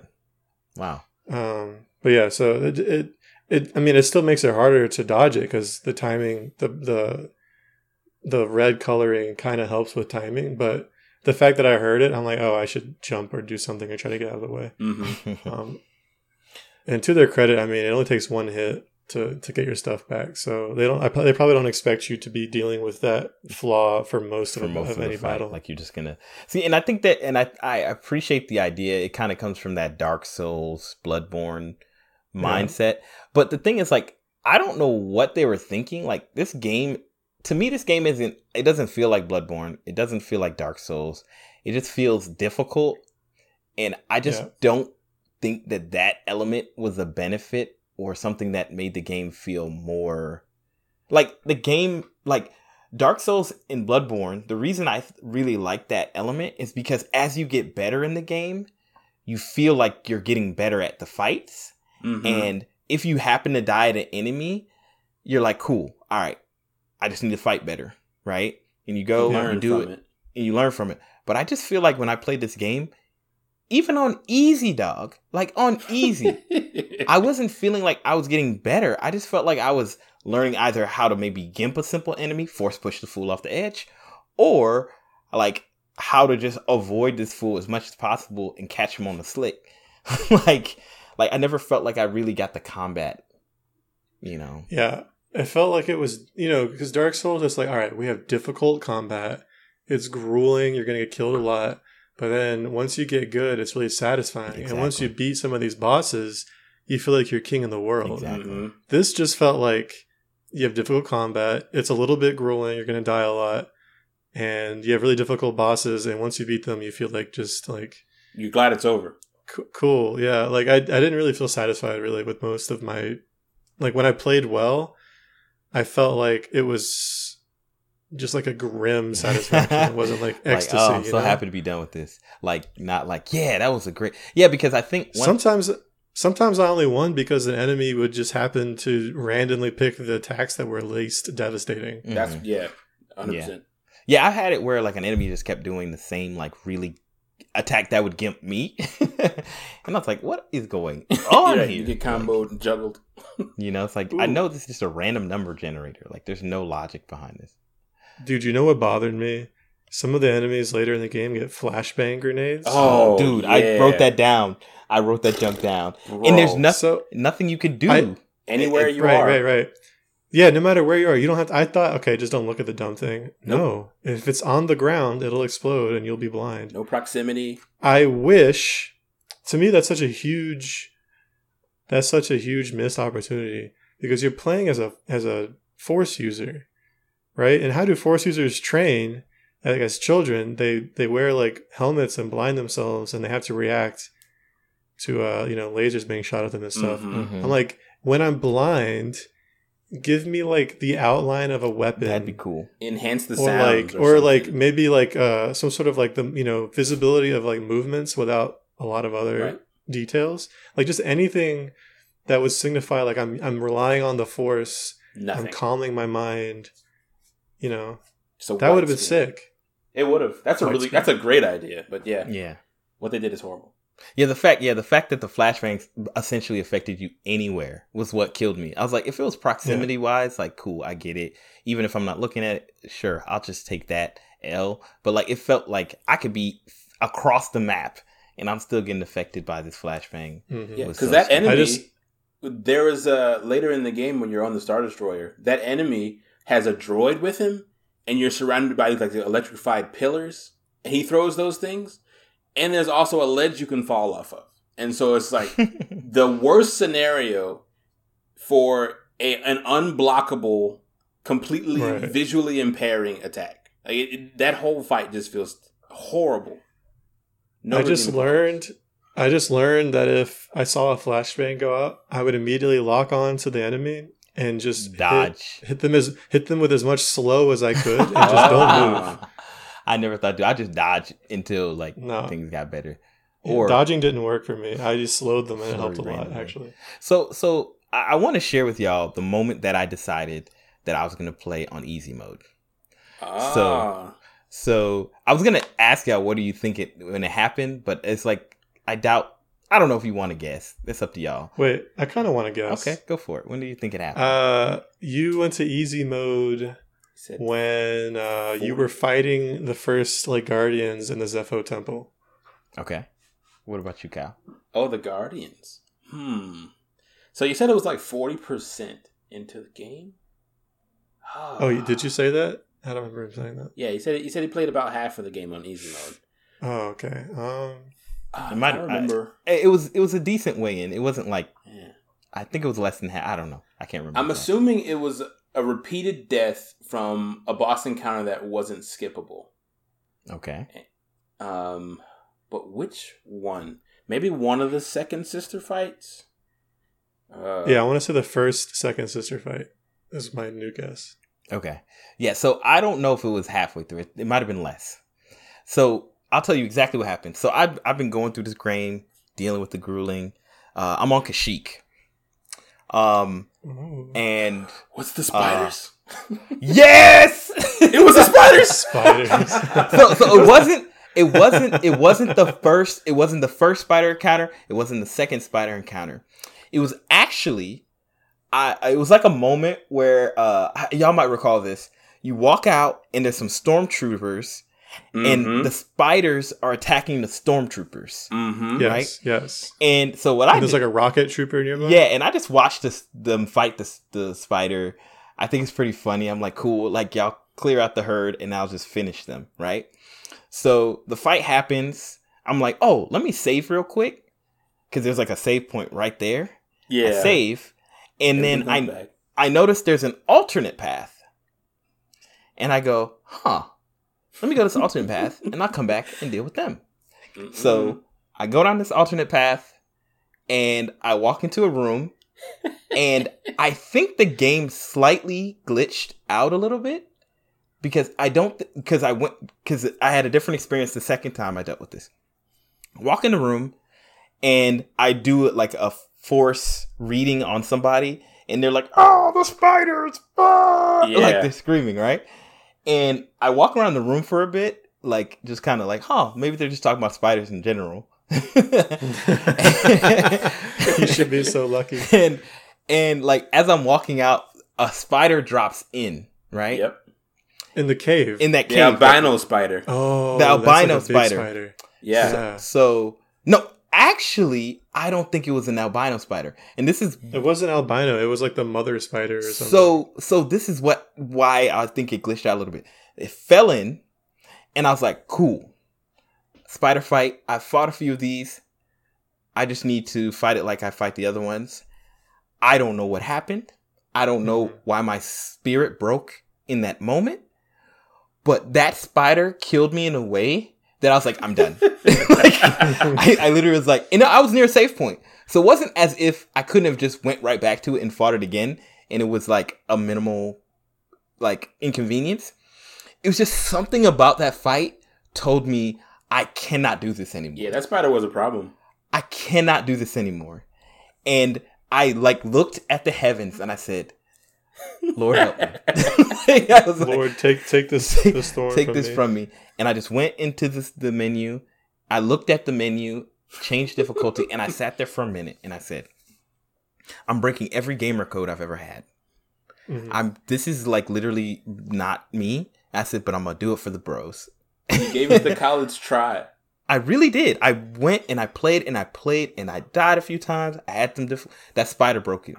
And the reason I say that I think something glitched out, because the second time I went into that room, I don't know, maybe it's different on different difficulties. I walk in there, the albino spider drops and the mother spider drops. What? And there's 2 spiders in that room. Oh no. They were like, how dare you drop it?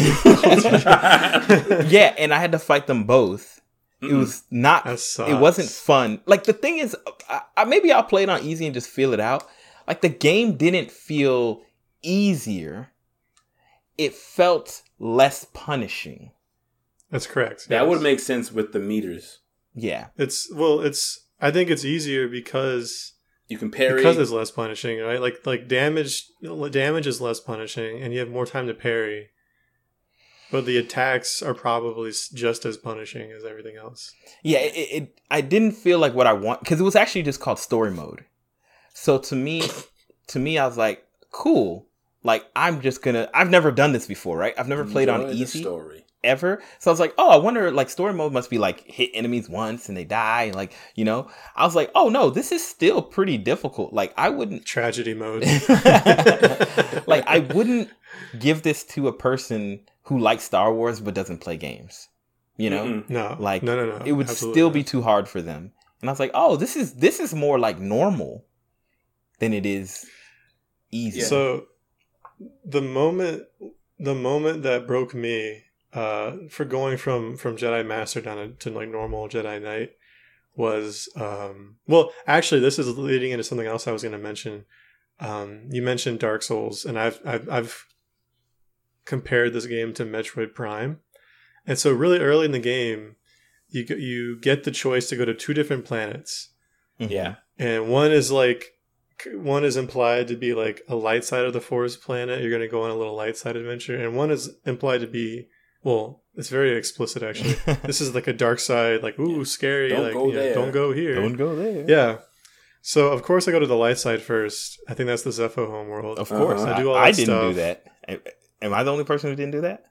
I didn't go to Dathomir first. I went straight to Dathomir. All right. Well, let me come around. So I went to Zepho first, but then at Zepho they're like, "Oh, let's go to Kashyyyk." But I'm like, "No. What about Dathomir? Let me go to the other one." That's what that I was went already to. offered to me. Yeah. So okay, so we all did this. We all went to Dathomir early. That sucks. Dathomir is not meant to go. You're not meant to go there early. I don't know why. I have no idea why they made the choice. Because you can't progress that far. You're hard blocked by your lack of double jump, and you're underpowered. Even if you had even without the hard block, it's so much more difficult. So what broke me was the Knight Brothers. Really? After fighting all these monsters and stupid spiders, the spiders, man, they would lunge at you and you block it, and then you go to attack and they lunge at you 3 more times immediately. Mm-hmm. It's one of those things. You got to block them multiple times. Yeah. Anyway, terrible RNG. Not RNG. It was a combo. They would lunge, and there'd be a beat, and then they would lunge 2 or 3 more times. Oh, I didn't get it consistently. Oh, I did. I learned to block 2 or 3 more times.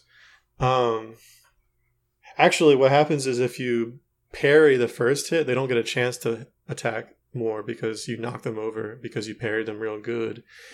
Maybe that's. But eventually, you make your way through the monsters, and they introduce Marin, the Night Sister, and a few Night Brothers. And these boys hit hard. They do. And their stupid maces have like an area of effect. So even if you do a quick dodge to block their big old attack, you'll still take damage from the blast. Mm-hmm. And I died a few times to it was like 2 or 3 brothers in a cave, like the very first time you meet them. And I'm like, no, I'm done. I'm going to normal. Yeah, I died there that too. Was it. Yeah, that was when I was on the PlayStation 4. I think I might have persisted. I felt really good by the end of it. I might have persisted on the hard mode if I had had a PS5 with improved frame rate. But yeah, that was the moment I gave up. And I'm like, I guess I'm doing the God of War. I'm going to drop down a level. There was something that I realized like throughout the game, but was super apparent on Dathomir. And that was that the game designers love to hide enemies around corners. Dude, I wrote this down. I wrote this down. That was the one time I've never seen an enemy around a corner. Are you kidding me? The zombie ladies would grab me from behind in every the zombie room. Ladies. The zombie ladies. The Night Brothers, the same. They would pop out a corner and just swipe you. So I just literally walked through Dathomir guarding all the time. You have to. I was like, I'm done with this. That's really weird. There was one specific place where there was always a guy hiding and he always caught me slipping if I wasn't guarding. Mm-hmm. But other than that, I felt like it was usually pretty clear there was going to be somebody. Like they would be a little bit ahead of me or like around a corner in like a big space where I can dodge back.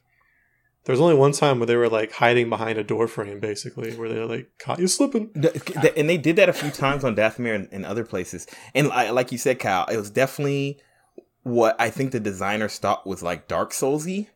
Because Dark Souls has a few of those moments where like something pops out and then like pop, kills you. But I mean, it's probably not fun in Dark Souls either. But it kind of got old. I wrote it down. I was like, people jumping out the corner has gotten old. I get it. It's not fun. It wasn't fun the first time, and it's not fun the 10th time. I do not care. Please stop. Like if it was if it was simpler to like either mash out of the grab or avoid the grab altogether, then I would appreciate it. But again, like the same issue we were having with the boss fights, a lot of the stuff in this game simply wasn't reactable. And if you could react, it wasn't.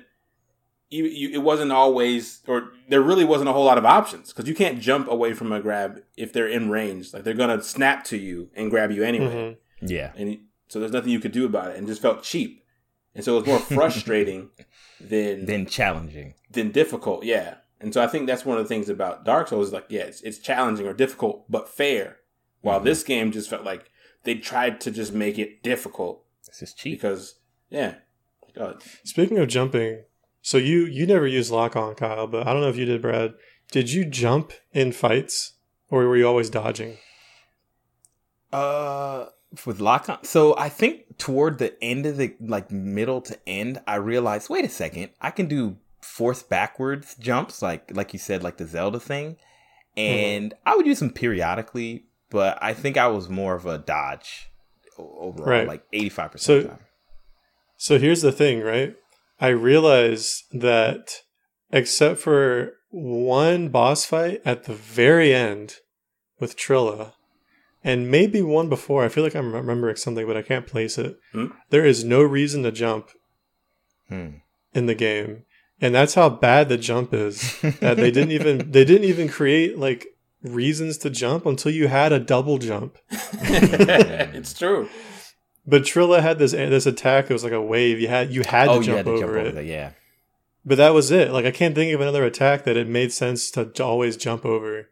Maybe some of the if there was like a bomb on the floor, or some of those random encounters with the brood. You know what I'm talking about? Like the random bounty hunters who would catch you slipping. So okay, let's keep talking combat, but we definitely have to talk story for a bit, because I'd love to get y'all's take. But no, I 100% agree on the jump. Number one, my feeling about the jump in general, especially in this game, was that since it was unwieldy outside of combat, I absolutely didn't want to trust it in combat. No. I was like, of course. I'm not pressing the jump button because I just have this feeling I'm going to jump, have no air control. And then they're just going to like gimp me or like hit me and then I get stun locked or something. I was just like, nah. And everyone has these huge hit boxes. Yeah. So I want to say one thing. Once again, this game to me is like a 2.5 out of 10. But there's one fight in the game that almost convinced me to move the game back to normal. Because I actually enjoyed it way more than I thought I would. It was fighting, I think, the ninth sister or the eighth sister. The ninth sister? Yeah, ninth sister boss fight. The big girl? Yeah, the big girl. I don't know why, but that was like the fight where I was like, oh, like I'm actually having fun with this. Like she was balanced. She had a rush attack. Mm-hmm. Her stuff was parryable. It was a very fun fight. Yeah, it was a fun fight. It felt like what I wanted out of the game the whole way through. Mm-hmm. And if I had maybe died on her at all, but I'm playing on easy or whatever, story mode, I might have actually, if I died on her on easy for some reason, I might have actually moved it up to normal to fight her because I was having a good time dealing with her, like moving around, figuring out how to deal with her. It just, I don't know, like maybe you were mentioning it, Kyle, like just maybe it was readability, she didn't feel super cheap. Like, I don't know. And I also liked her character, like in general. She was a little brash, like. You liked her? What character? I mean, like, okay. Her personality. She was very antagonistic, like directly towards you. Yeah. She would tease and stuff. Like, it was satisfying to finally beat her because she would always be like one step ahead of you. Yeah. And I just felt like it felt right. Her quips in the fight were just matching her personality and like, I don't know. It just felt like one of the few like boss fights. Well, there wasn't a ton of boss fights in this game. But like, I don't know. I really enjoyed playing her. And if I were to play this game, like if somebody said, oh, I want to go back and see you play it, I'd be like, that's the fight I'm going to do. And I'd probably put on normal because it would be challenging and I might lose. But I think I would have enjoyed the experience. Sure. So I actually want to give my little story about what broke me too. Since we both have stories about changing difficulties. Yeah. And so it was actually a fight pretty close to the ninth sister one because I only changed it for this fight and then I immediately switched it back. So the second sister fight, when you go down this elevator and she's like standing in front of the door you need to go to, and it felt a lot like the first second sister fight because she's like talking down to you. And you're like dodging her stuff. And so the first one is like the very beginning of the game and you're not supposed to win. And so you're fighting her and eventually she kills you. And so this one, it felt a whole lot like that. But I was stronger and I was like feeling pretty good. And I was like, what would happen if I actually beat her? And so I was fighting her, got her down to like just past like 50% health. And then she went into her new phase. And maybe I knocked off 10% more of her health at that point. And then she killed me. And I was like, man, I felt like I got really close. But since I got her down to like, 60% of her health was down, then I guess I'm not supposed to win this fight. But I wonder if I can, type of thing. And so I fought her again, got her even closer. She had like maybe 80% of her health was gone. And I was like, okay, I'm not supposed to win this fight. Or I am supposed to win this fight. No, that's what I thought. I'm supposed to win this fight. But I'm not going to. Because that was the best run I did. She had like 20% health left. And so then I switched it to story mode. Because I was like, I'm not just going to get stuck on this wall because every time I have to come down the elevator, it's like 5 minutes to get to the fight. And then it's another 5 minutes in the fight. But this was a fight where you're supposed to get her down to like 1/10 of her health. And then it goes to a cutscene. And I felt so like baited. And like annoyed. They stripped away the opportunity for me to actually like win the fight. Even if it was going to go to the cutscene afterwards. I was like, why not just give me that little bit of sliver of her health just to finish it off? To finish the fight. Like, why stop it? And then she's like, oh, I've only been using part of my power anyway. I'll fight you again later.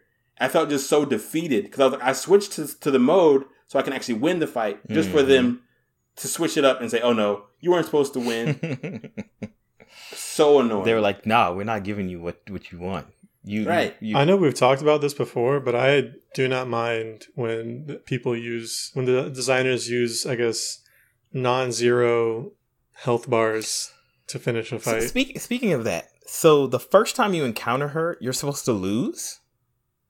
Yeah, on the back of the train. Like lose all your health? Yeah, like she kills you. I don't know if I died to her.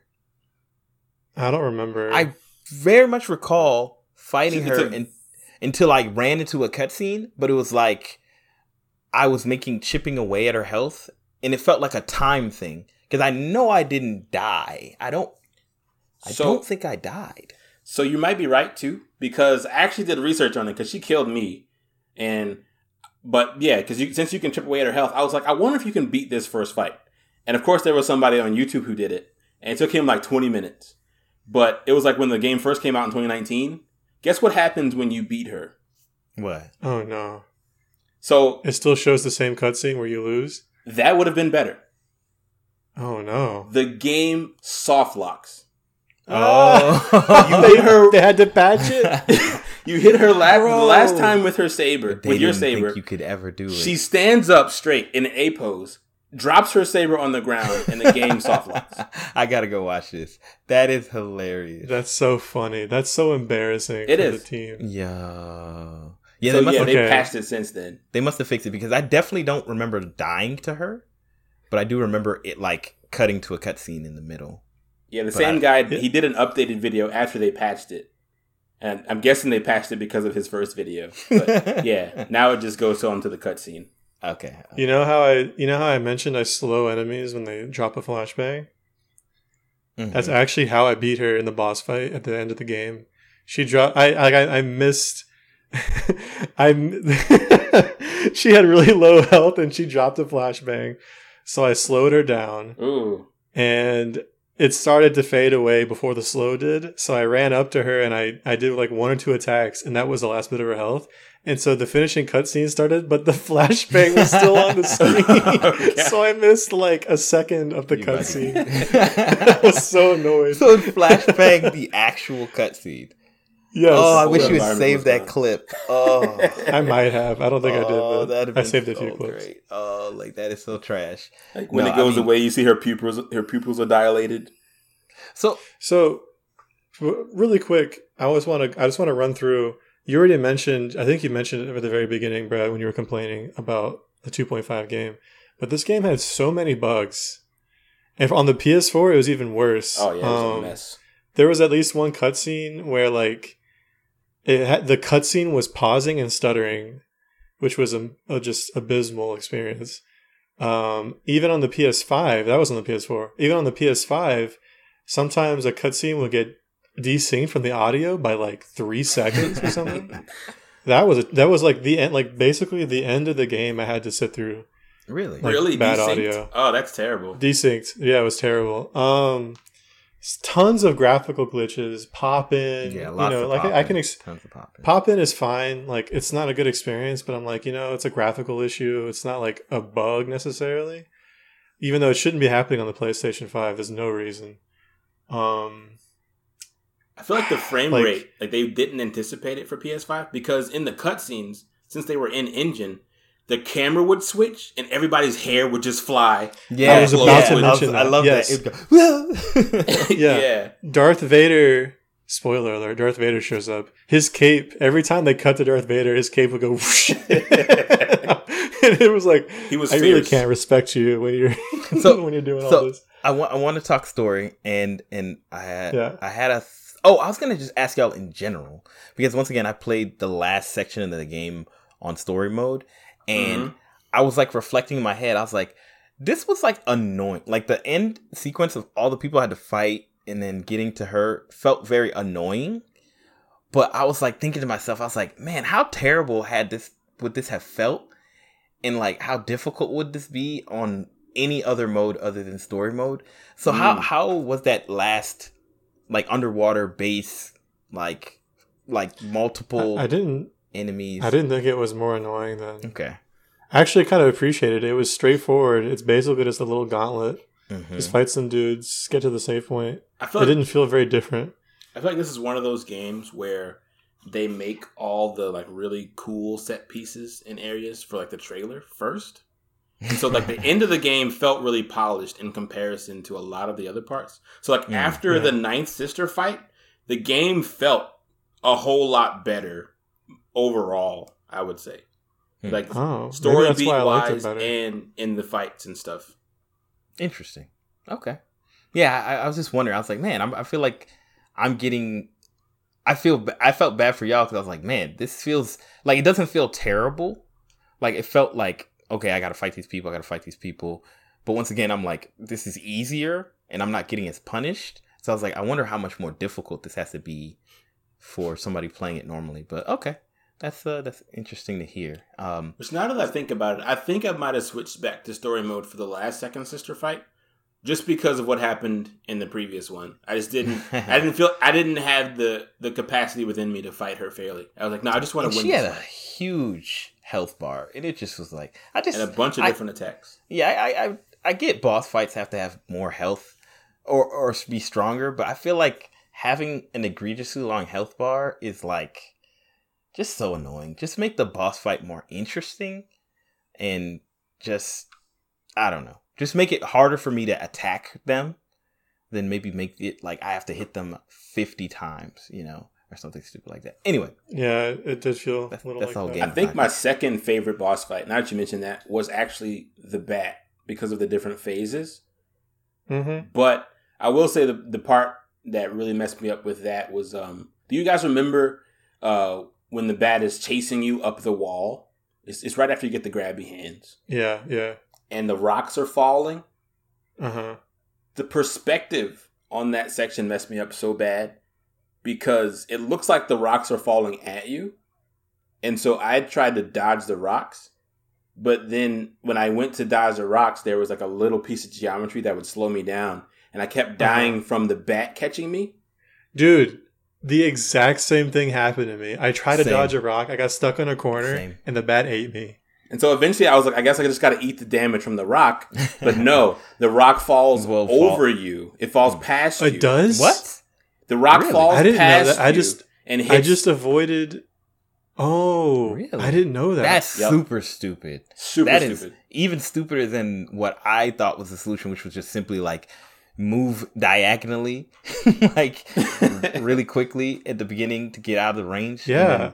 I just went faster. That was Mhm. my solution. Yeah. I stayed out of range of the bat, and I had more time to like carefully navigate Yeah. the little corners. Wow. Yeah, unless my game glitched and it was having mercy on me, I just stopped avoiding the rocks altogether. Was about to eat the damage from the first one, and it flew right past my back and hit That's the bat so on the head. goofy. So I actually wrote in my notes, the flying bat boss fight was so lame and cheap feeling. I was like, it wasn't hard. I just felt like I thought it was easy. it was super easy, but it just felt super cheap. Like, okay, like this boss. First of all, where'd this bat come from? Like, okay.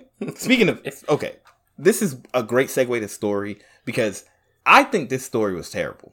In my personal opinion, I felt like all the characters were stupid to me. The only characters that I liked were this nice sister, and I kind of liked emo, Marin. yeah, dark sister or whatever. What was it called? Come again? Dark Sister? Dark What? sister. The witch? What's her name? Marin. Marin, but she's a night sister. Sister. Yeah, because I thought that her character. Well, I thought her character arc was stupid, but I liked her character, like the way that she was written. Like I thought she was interesting. I thought she was going to be a legitimate companion. I was disappointed. That would have been fun. Like she kind of had some good like stuff. I think in the next game they might play out on that. But Like Atreus. yeah, like Atreus, like honestly, I just thought that this story was like one of those situations where you can't because of the Star Wars universe and the mainline movies and like some of the games or whatever, you gotta tread very softly, you know? Like you can't rewrite history. You can only like amplify it or like tell an alternate story that ends up in failure anyway. And I think one thing they also did was just assume that you cared about Star Wars, because it really felt like they just were moving. Like the story just felt like, yeah, we doing this thing now. Oh yeah, like why do I trust any of you people? Just because like you said a thing, and then like everybody just seemed, to me personally, uninteresting. Though, I mean, I'm just hitting high points, but like it has all the tropes of a Star Wars movie. It was like, yeah. Everything just goes. Everyone trusts each other. It's pretty faithful to like them. you said. yeah, and it just didn't feel like a story that needed to be told. Like it was just like, okay, like sure, this didn't work out the way that you wanted, and then the ending was so stupid. Oh my gosh. I cannot tell you how much I hated it. Like, I was like, clearly that's what they're gonna do. Like, it was like, he was like, I wonder, it was like you could tell he was having those moments. But like they have the stupid Omicron Persei 8 in front of them. and they're going, like, they're thinking to themselves, like, talking about it. He's just like, crush. I think it's better that nobody has it. And I was like, yeah, we're a family and we're gonna do this together. Like, I was like, bro. Ugh. Yeah. So the whole time, the obvious conflict that I thought was coming was that, you know, what's her name? Seer is going to be a little bit dark side, maybe a little bit too invested in like bringing back the Jedi. And Cal is going to be more like, reserved. Let's just fight the Empire. And they're going to come into a conflict where she wants to do this with a holocron, but he wants to do that with a holocron. Right. And then, so that never came up. Seer was a perfect individual with no qualms, or sorry, no flaws or like extra conflict or anything. And then at the end, Marin is like, are you sure you want to do that? And I'm like, oh, okay, maybe this conflict's going to come up now. And it never does. Everyone just agrees implicitly, cool. Like, yes, let's destroy the holocron. He does it. I'm like, that was so easy, bad. I guess. And just even the sorry, go ahead, Kyle. Say what you're gonna say. I was gonna say, it just makes me wonder, because I felt like that would have been a really good way to tie in this sequel that's supposed to come.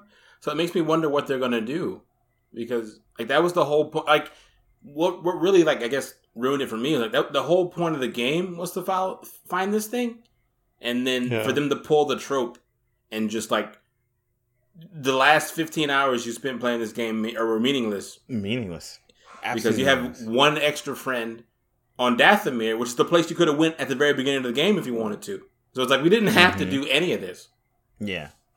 Yeah, I mean, I guess they didn't know, but like everything they needed was on Dathomir the whole time, which was the second place they were told to go. Right.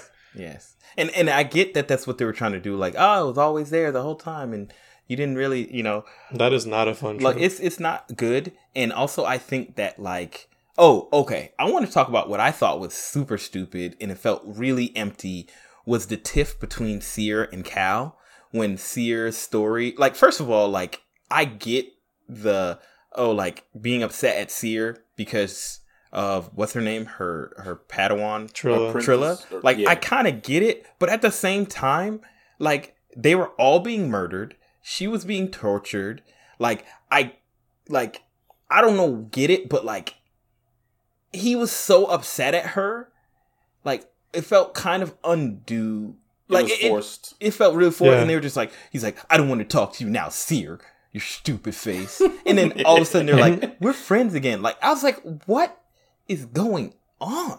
Like, yeah, they kept making those big turnarounds because wasn't the reason why Cal was abducted because of the guy who was driving the ship? What's his name? Oh, son, what was that? Grease. Yeah. Wait. And so like he sold him as a Jedi. What?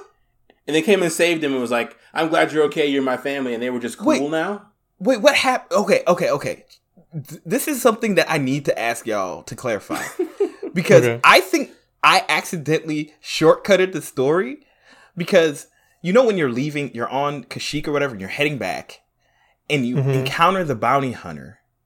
Yeah. Did y'all beat that bounty hunter? No, he beat me. Okay. So I was like, okay. But I never understood why Grease was apologizing for anything.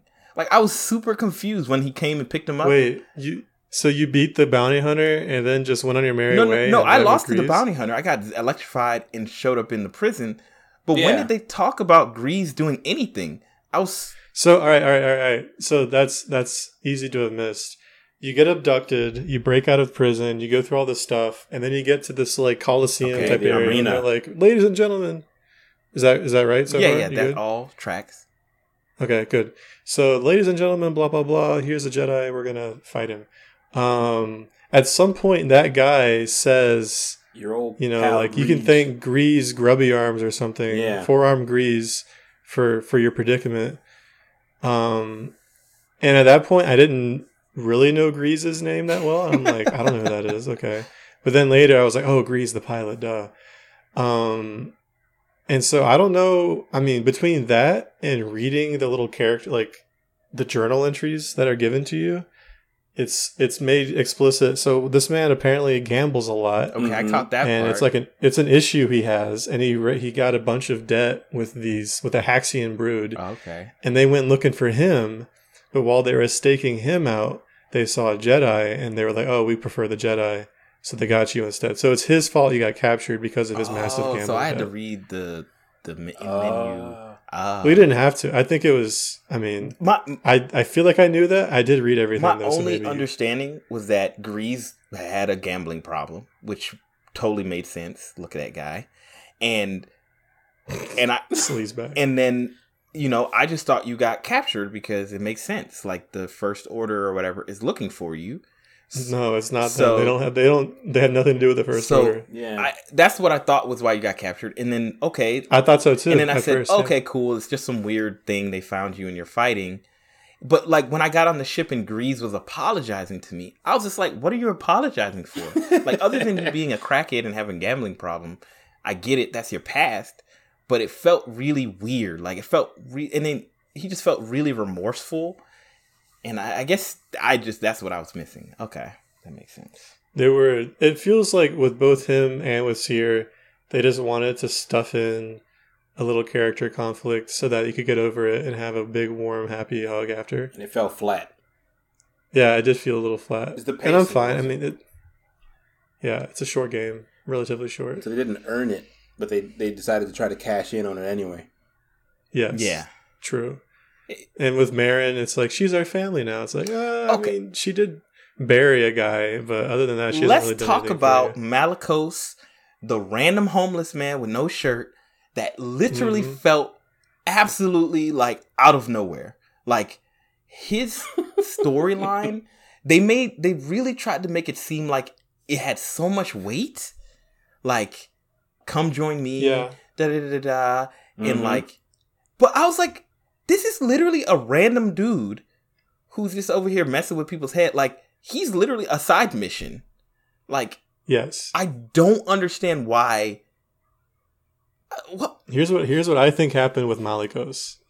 Two things happened. First, after the ninth sister, they needed someone for you to fight that wasn't the second sister. That felt like a boss. Why not the eighth sister? Second, the seventh sister. Right. Well, another bad. I mean, that makes me wonder, like, why is it only women? Are there not male inquisitors? I think they could have used that big dog thing that was at Dathomir, but they kind of nerfed it. It was weird because it was at the very beginning of the level and not very hard to fight. Even its alpha version. Dog thing? Yeah, it was the beast on its hind legs. It was like the furry beast. I don't know what it was called, man. What?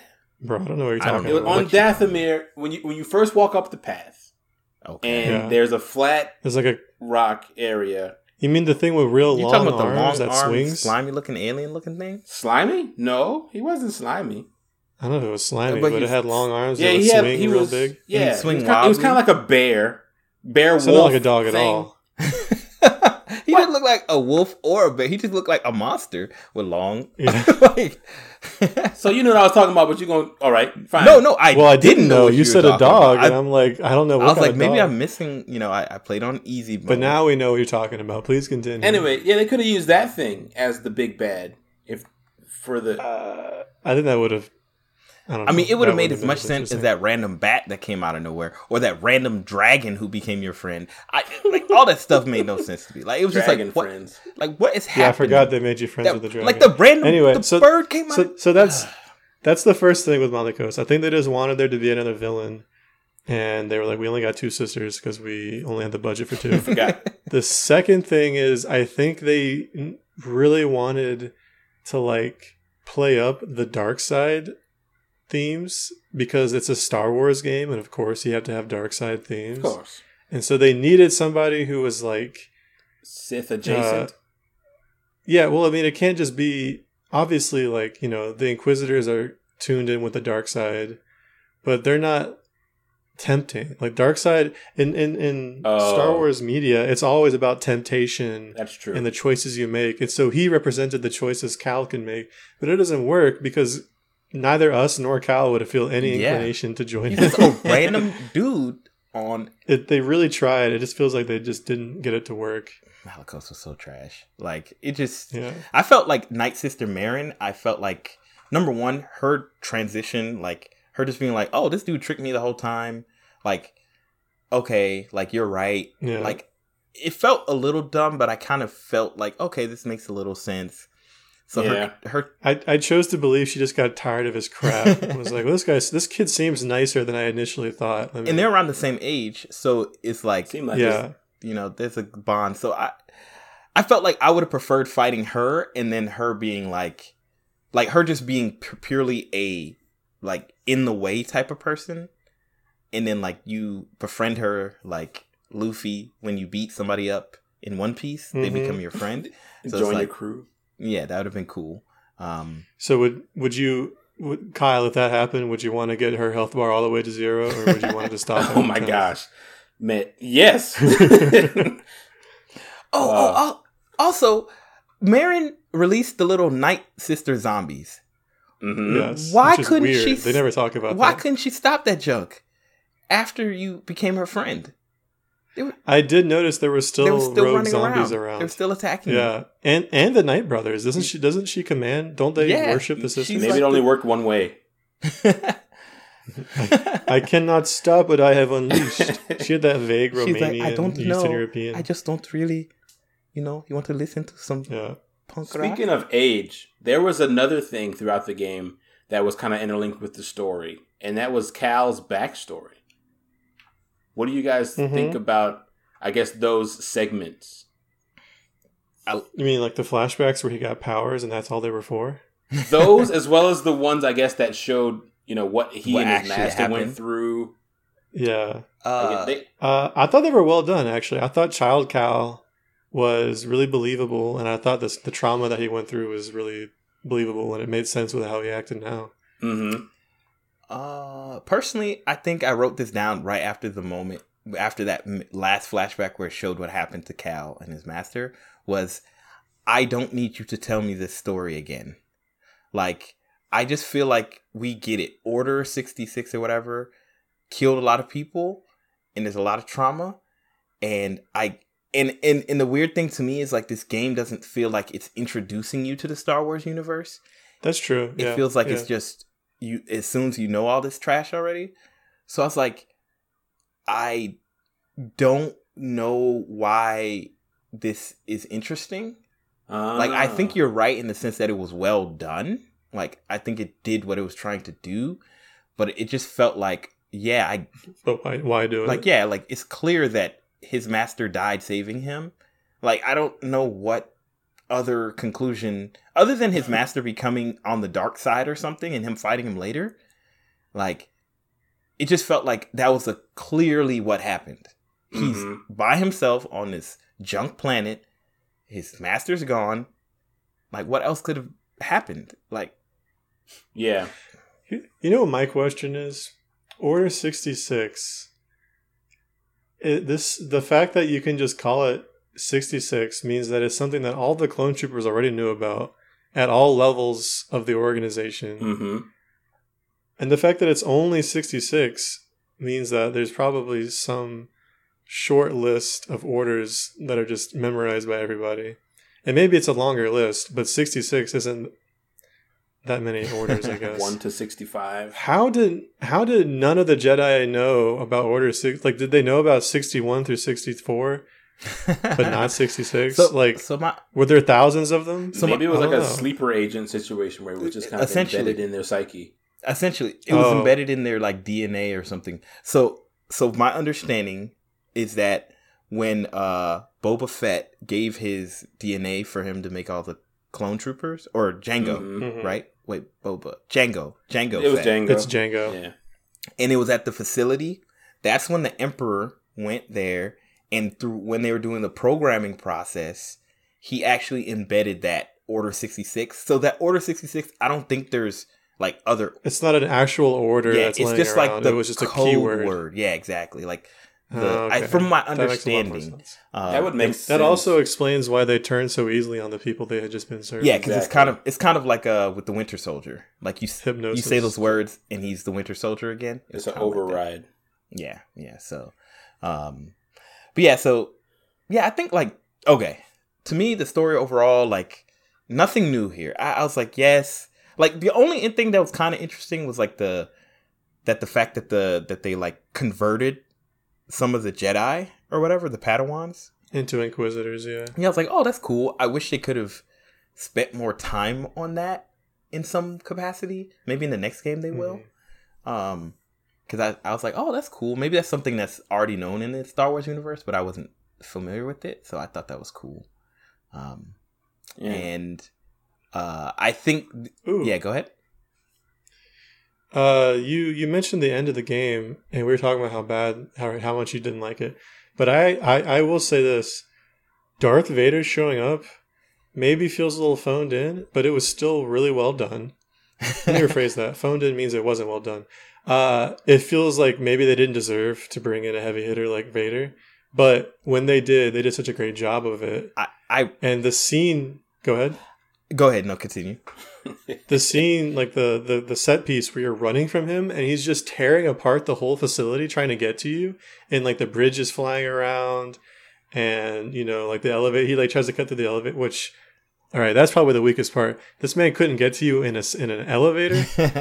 Whatever. Pretty sad. Anyway, yeah, that was cool. I liked that bit. And then you come around a corner and he's just standing there waiting for you. Like, that was great. Yeah. Vader being there was dope. His cape flying around because of weird physics, not so good. Yeah. I feel like it's kind of hard.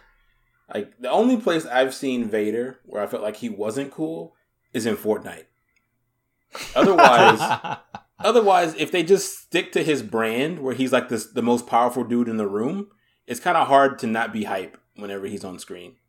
I don't know. Fortnite Vader still, when he force pulls you and he can just jump through buildings, like he's just completely overpowered. Like he's just a tank. I think it's pretty cool. But anyway, dude, they still did him well. I'm embarrassed to say it, but Vader actually killed me in the when you attack him and he is like choking you. It's not really that clear what you're supposed to do. Exactly. This is the complaint I had. Is I was pushing all these buttons. Like, what am I supposed to do? And it has a little R button for the right thumbstick, and it says aim, and I'm like, what? Right. So I'm like looking around, and I'm like, I don't see anything, and then I died. Yeah. And the second time I started aiming immediately, I'm like, oh, there's a big old air conditioner behind him. Let me force pull that. And it was blurred. Like it's blurred in the background. Yeah, but it was glowing blue. But you have to look right at it. I think I died too. I don't know if it was that moment, but I think I died in the sequence as well. Somewhere in there. Okay. So don't feel bad. Well, I actually wrote this in my notes. So actually I need to update my score. The game actually deserves a 3 out of 10. I said another 0.5. I said Darth Vader. All caps. Only reason this game gets a 3 out of 10. You already knew. Like, honestly, I thought that was I just love anytime you encounter somebody who's just absolutely OP. Right? Like in any game, in anime, in a movie, like somebody who's just on another level that puts a scale to things, right? Like the battle that Cal was having with Trilla was inconsequential at the end of the day.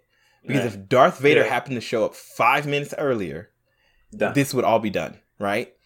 And I just love that feeling of like futility and just, you gotta run. Like just run.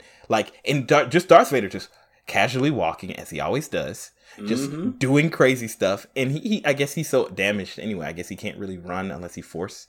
But also there's like this arrogance because I think he's really heavy too. Yeah, it's like I think if Darth Vader really wanted to kill him, he would have just like force dashed at him and just grabbed him, cut him in half, right? Yeah.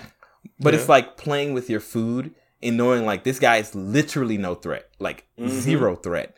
And I think like I just loved how it just really just was like, oh, Cal, you think you're getting better, but you're literally nothing. And at the end of the day, you're not beating Darth Vader. Not in one-on-one combat. not head on. In your dreams.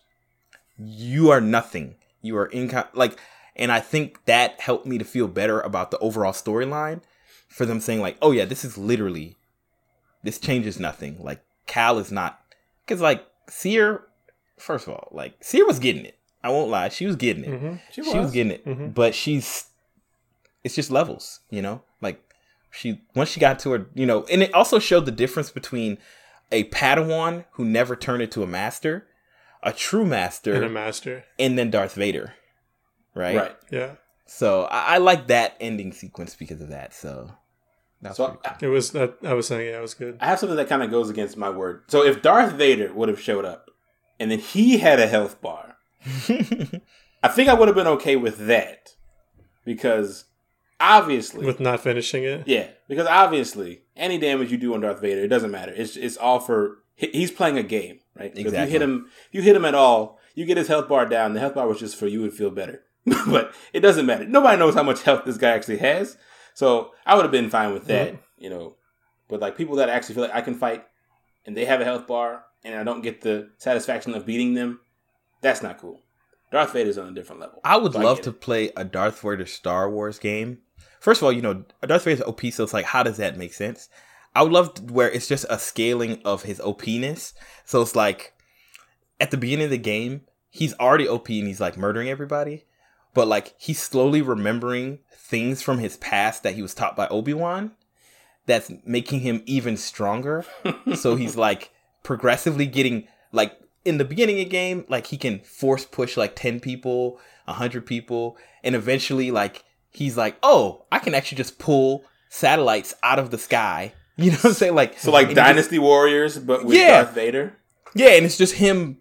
Of course you could somehow lose, like there's a lose condition, but it's really just about him being, Dynasty Warriors level, just crushing people. Like at the beginning of Force Unleashed, when you get to play with him, that's awesome. Kind of, I just want a game where you're just Darth Vader.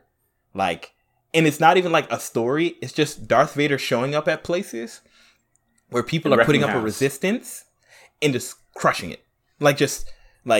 Like the reason nothing about these stories is because he's murdered everybody there. By himself. And he ended bloodlines. There's nothing to tell. It's like that event never even happened in the Star Wars universe. Because once Darth Vader showed up, like, you didn't know there was a resistance movement on this planet. Because he wiped it out, I would love to play that. I still think about the end of Rogue One. Yes. If you haven't seen the Rogue One, Darth Vader. It's the end of Rogue One is the beginning of A New Hope. Yeah. Right? And so Darth Vader shows up and just wrecks a whole room full of so awesome. Of not unarmed, but unaware soldiers. Unready. Just tears them apart. They had no chance. Unready. Completely unready. And the room is black. Like it's totally dark. Ooh, the only light is the laser beams and his lightsaber. At the beginning. And he's just wrecking house. Yeah, I think I remember being in the theater, and when that happened, and the lightsaber goes boom, and then it's the red, and you see the theater, like everyone was like, "Ooh!" Like everybody was just there erupted. Like a run of the mill, like side story. Not run of the mill. It was a good movie. Rogue One was a good movie, but you kind of knew that, like at the end of the day, like this wasn't gonna have an impact. But when he showed up, like just it was so it was, and they just showed his power. Like that was like the first time I think they really showed his raw power, other than him just doing like random stuff back in the day in the original movies. So it was lifting people, cutting people in half. He, man, I know we're getting late, but there was one thing speaking of lightsabers, that we kind of glossed over earlier in this game. I loved how like detailed and, like, how much effort they put into the world and the environments and making everything feel like it fit. I think that's something we haven't talked about, is they did a really good job with that. Mm-hmm. But it made it so disappointing when there was like a bunch of vines or a few pipes blocking like an area that looked like I could explore it. I have a lightsaber. Right. Why can't I cut through the obvious chains or vines or sometimes whatever you can, is sitting there? Which makes it worse. Well, sometimes you can, but they make it really obvious. It's like a certain kind of pipe you can cut. Right. Oh my gosh, it was so annoying. Just block off the areas. Just make it a solid wall. I'm not that surprised I can't cut through a solid wall. The only way that I would let them get away with that is that I don't know if y'all are familiar with this, but like lightsabers have settings, like kind of like I didn't phase to stunt. Like so, Padawans the way that they train Padawans so they don't kill each other is that they give them lightsabers, but they put them on like the tase setting, stun mode, the lowest amount of hot glowing plasma. Yeah, so it's a whole. So like you can't like just cut through things, right? So it would have been a really interesting story element if they said like he didn't know how to unlock the full potential of a lightsaber yet, so he couldn't cut through certain things, right? That would have been, or heck, that would have been a good force power. Like you have a little flashback and you're like, oh, let me turn this off stun. And then you can damage enemies more. Mm-hmm. You can cut through some of their blocks, and you can open up new areas. That would have been cool. Yeah, because the fact that you can cut through like stormtroopers all the way through, like rend them, I'm like, okay, so this thing is at full. Like this isn't Yeah. And also one thing though, I do think there is a difference in ability to wield a lightsaber, because I just thought about how Darth Vader at the end, when they close the door on him. And then it's like, okay, we're safe. Like in their mind, because they've never been able to cut through a wall with a lightsaber. And then all of a sudden you're like, oh, like there is a difference in your ability to use a lightsaber, depending on your skill level. So maybe ingenuity. Maybe you can put force power, imbue it in the lightsaber, and I definitely, my first guardian in the Zepho temple, I definitely killed through a door. Did I tell you guys that already? You told me about it. Hilarious. You should tell that story again. Yeah. So like, maybe I haven't told Brad yet. Yeah. So there's this big, it's a temple, and there's like a one-way door. You're supposed to go around and go through some puzzles, and you meet your first guardian, you kill him, and then you open the door. It's like, so it leads you back to where you are. I didn't know that. I was just trying to open the door with my lightsaber because it was early game. I didn't know what I could do. And so I swung at the door, and a health bar appeared. Does this door have a health bar? I was like, no kidding. So I just kept hitting it, and the whatever it wasn't moving. And eventually, the health bar disappeared. I heard a loud clanging sound, and I'm like, I think that was like a boss I just killed. And sure enough, I got to that door later after I fought some other guardians, and there was nothing there. He doesn't respawn. You're like, what is hitting me?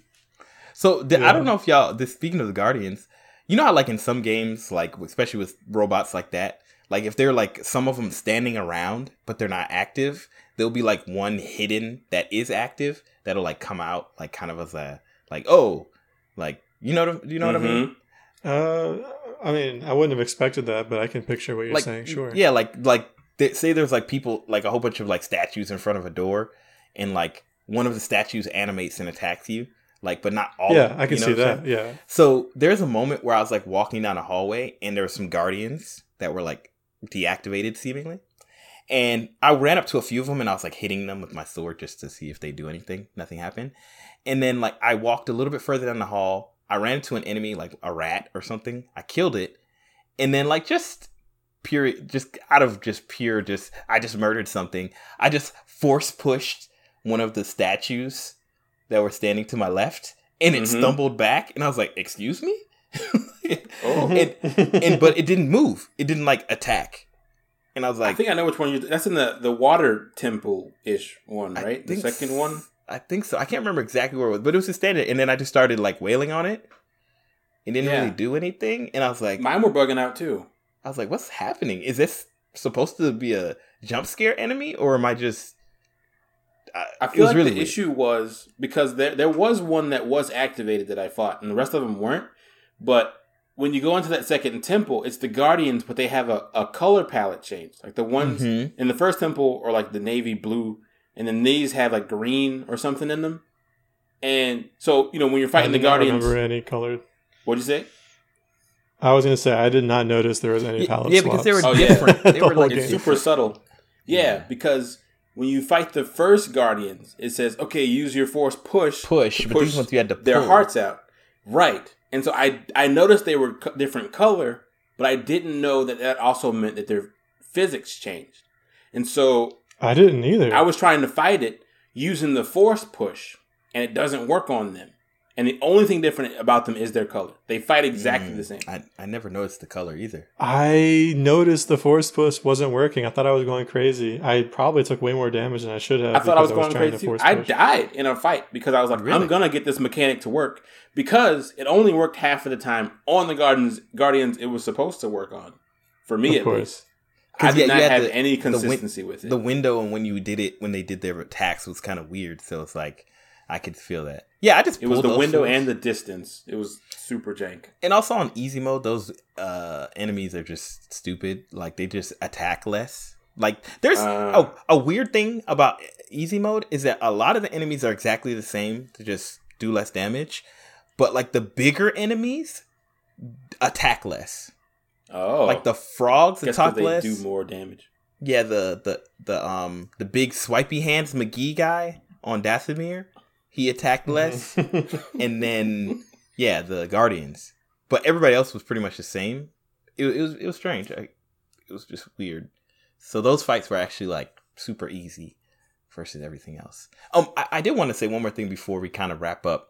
Mm-hmm. So I don't know how Star Wars fans feel about this, but from my understanding, kyber crystals, right? Mm-hmm. Kyber crystals are like the most they're like very rare, holy, like a sacrament almost, you know? Oh yeah. In the Jedi world, and in super valuable. I don't know if in any game, any movie, we've ever been to a place where you could get a kyber crystal. Only in, I think, what's that called? The movie we were just talking about. Rogue One? Rogue One. Are they at a place where I think there's kyber crystals? When they meet Donnie Yen and the other characters who are like the part. I confess, I do not remember any of the plot from Rogue One. I just remember Vader at the end. So they go to the planet where they're like at when they meet Ilum, I think, during that movie. Because I recall them talking about kyber crystals. But once again, they just kind of talked about it, right? Like the only place I've ever seen kyber crystals on screen is in the Clone Wars. I think the Clone Wars, and was that with Ahsoka? Ahsoka brings a group of Padawans, to the Jedi Temple with Yoda, and they go on their missions to find their kyber crystals, and you learn a little bit about the lore and stuff. But that's like the only place I've seen it in depth like that. Yeah, and they're very, very like even in everything I know, it's just like very like, hey, this place, it chooses you. Nobody really knows where to go. Like only certain people. It's like very like, but for some reason it felt very like, I don't know, disrespectful. Straightforward. Yeah, like I was like, yo, for this thing to be like something that's very like it felt sacrilegious almost in the Jedi world sense. I think it was because of how casual Cal was about it. Yeah. Like he was just like, oh, my lightsaber is broke. I just need to go get another one. And so he just casually goes and then finds one immediately. But he still tries to make it super like, oh, it's calling out to me type of thing. But it's like, no, you're not going on a journey. Like you broke your last one. It was like really obvious what direction to go in immediately because there was a bright shining light. It was like a trip to the store for him. Yeah, you just had to. Dang. and then there was troopers like there, and like I was like, this feels really like they're doing. I don't know. I got to do some research, but it feels like wrong. Like this doesn't seem like. Yeah, the Empire being there really hurt my feelings. Yeah, I was like, this should be like the kind of place where like Luke Skywalker was when he was hiding. Yeah. Like you can't find it. Like nobody knows where it is. Yeah. You know, I honestly thought when the lightsaber broke, I said, oh, that's it. Like he's going to have to find another one. Or I thought what's her name was going to give him her lightsaber. But it was broken already. Because she sold her crystal. That also hurt my feelings. Oh, she did? I don't remember. That's why he wasn't using her saber. If you read the little profile thing, it's like, he's using the parts from her saber, but it doesn't have a crystal. That's why it needs a crystal. Oh, I didn't. Once again, I missed that. Why didn't they just say that? Because of terrible storytelling and props. Because it would be... I mean, no. So that's actually something I appreciate. Is the story itself just has the minimum that you need to understand what's going on. I don't think I had enough. But then if you want to dig deeper, you can. I was genuinely confused about everything they were doing. Like, I didn't know why they were going to a certain planet. Oh, maybe Kashyyyk I kind of got, because I knew that that's where they were going to find a Wookiee or whatever. Tarful. But, like, everything else felt very, like, I don't know. I was just like, I'm just doing whatever you tell me to do. It didn't feel like there was a lot. I don't know. That's where maybe the gaps were filled in with the text, you know? Maybe. Yeah. I'm always the guy who's reading stuff. Yeah, so and I just hated the game so much. I just want to get out of there. Sorry, what were you going to say, Kyle? To me, it felt like if you're going to show on screen, you know, her handing him her lightsaber, I feel like that's enough to say. Maybe she should say out loud, or somebody should mention, you know, why he's not going to use it. That would have been a good point. Because it's like because if you're given an item in a game and then you don't use it, that feels really dissonant to me. Mm-hmm. Like it needs to be, and to have to go and read why it feels, I don't know, like not the right approach. I just genuinely was confused why this was happening. I genuinely was like, I don't know what's going on. Like this, like well, I don't blame you, Brad. You can't read. What else are you gonna do? Thank you. So I need somebody. Now to everyone say it to. knows. Now they know the truth. No, I mean, honestly, like, I think, once again, I'm a person who knows Star Wars pretty well. I'm not a super fanatic, but I have a good understanding. And for me to be like, what is happening? Like, why? Like, like you said, Kyle, she could have simply said, I made some bad decisions in the past and sold my kyber crystal. I still regret that moment. You know what I'm saying? Like, simple context. Simple. Cool. Not... Simple and clean is the way that Brad wants to feel. Man, if they make a Star Wars game where you can move around like Sora, I'm in. If you can summon a giant Disney ride, I just want Goofy Star Wars to now. be there. That's it. That's all. Goofy with a lightsaber. With his lightsaber. He's immediately gonna go to the Sith. Oops. Use the Force, Luke. Oops, I killed the little ones on accident. The younglings. Oh, God. Goofy is here, youngling, catch! And he throws the lightsaber at it, and you're... Oh, no. I think I messed up, you guys. Yuck. Guys, we gotta pack it in. We could talk about Star Wars in another hour. So, I mean, I have a final thought, too. Yeah, go ahead. Everybody throw your final thought out there. Go ahead, Kyle. Go ahead, Steve. No. So, from what I understand, there are different ways to get the double-sided lightsaber. Mm-hmm. Really? Because I got mine differently than yours.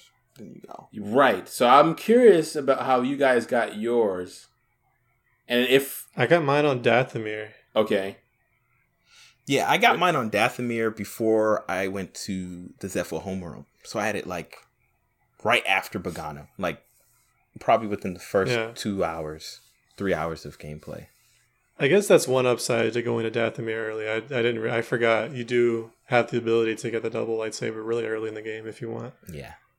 So I got it early too, but I actually got it on Bogano. Because you can find, what's his name, Jakil, the guy who BD1's old master. You can find Enzo Cordova? Benzo. Cordova. Where did I get that name from? Cordova, yeah. You can find his lightsaber. What? And then you can go to one of the workshops on Bogano and make the double-sided lightsaber. I completely found it by random. Yeah. Speaking of finding things by random, how many stims did you guys end the game with? 5, 7? 6 or 7? 5, 6, 7? Bro, I had 2 stims. No! Are you kidding? For most of the game. Are you kidding? I found 2 more on Bogano, like right at the end. Like I was exploring, and I'm like, oh, a 3rd stim, cool. And then I found a 4th one like immediately. I'm like, what's going on? Wow. The fact that you say 7 stims makes me want to jump out my window right now. I am so sorry, I had 2 stims for all of the boss fights except Trilla. I had 5 when I left Zaffo.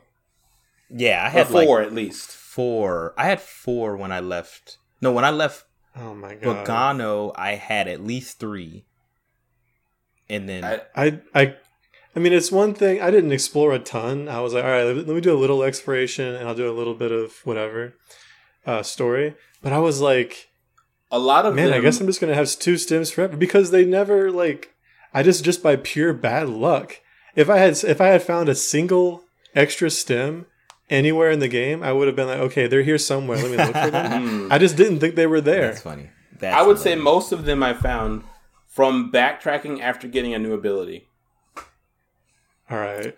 Yeah. I think most I just found kind of randomly as I just wandered around, being lost. I hate this. Casually, I almost texted you guys, like, did you guys know there's extra stems? Like, literally, you guys both beat the game before I got two more stems. So I just want to say one really quick thing on talking about all this stuff, the stems, is that one thing that I did dislike about the game is that, like, I didn't feel very rewarded for, like, some of the things that I did. I don't care about another sheath or color or something like that. I thought it was all just garbage. I honestly stopped even paying attention to the stuff that I got if it wasn't a stem, because I knew it was just some cosmetic.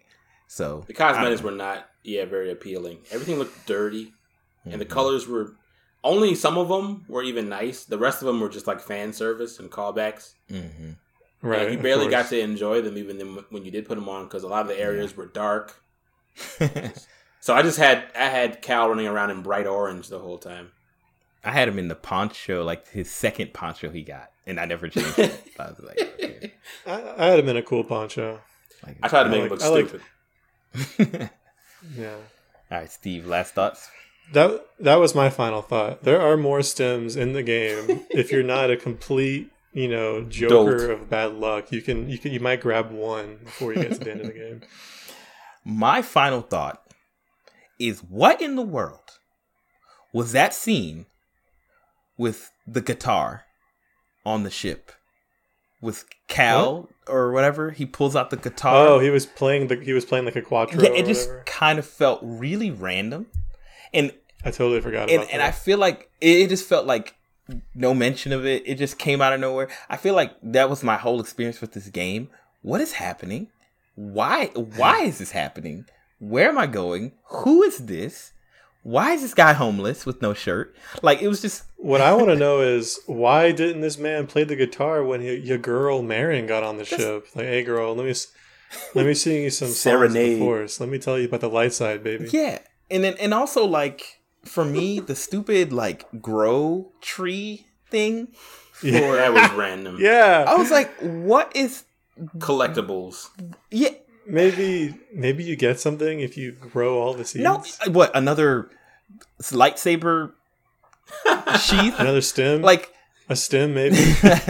No, they wouldn't reward you like that. Like, they want you to find those stems in stupid ways. And that's how I felt about it. I was like, all this stuff feels meaningless to me. Like, you probably get an achievement on the PlayStation. Yeah, like, I don't, like, nothing felt like, everything felt random or stupid or useless.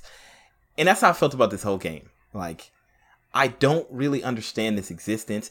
I feel like something you noted earlier, Kyle, is that I feel that this game wasn't finished. Because it's undercooked, man. Because there was a game that I think it was called like Jedi 5432 or something. I can't remember what it was. It was like a game in progress that never got finished. And Jedi 2077. 2077. Oh my lord. And I feel that there's this thing with Star Wars games that, like, you can't sit on them too long. And I felt that they had to get it out. And I think they had a better vision. I think the game was going to feel better. And so I have a little bit of hope for, what's it called?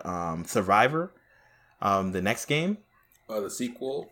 Yeah, Jedi Survivor, I think it's called.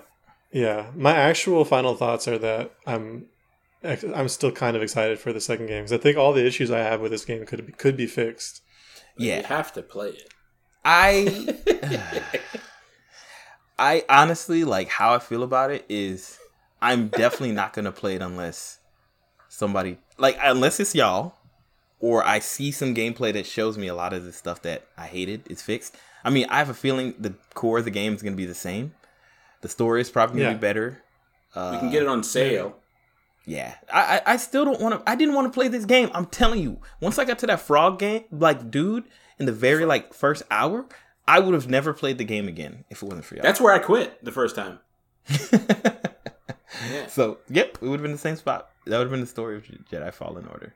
So. I would have liked the game better if I had more stems. You did it to yourself. If you gave me 10 I can't believe hilarious. Yeah, no one can talk. No one can say I played the game on easy. You mode. really, I played it on double hard mode. That's what I'm saying. You're like a speedrunner at this point. Like any percent, like just do it. Yeah. Like I'm proud about that life.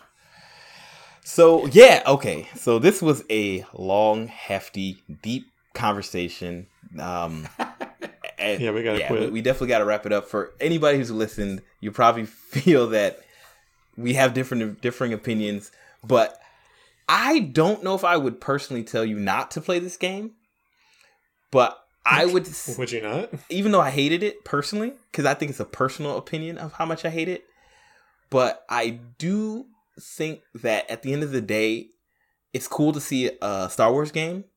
I love the universe. I just wish it had been done better. So hey, listen to our thoughts. Some of us are on the higher side, some of us on the lower sides. Make your own opinion. Check it out if you would like to. I'm just going to say the game is trash personally. But yeah, so thank you so much for listening to our conversation about Star Wars TM Jedi Fallen Order. We did it for y'all.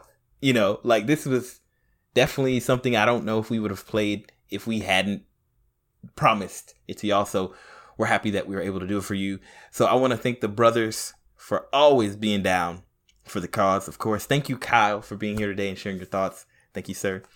Always a pleasure. That. And when I got my Kyber crystal, I had a bright pink lightsaber for the rest of the game. Represent. And of course, thank you, Mr. Steve, Padawan Steve.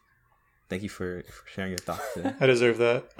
Yeah, thanks for having me, as usual. I went yellow because no one ever has a yellow saber.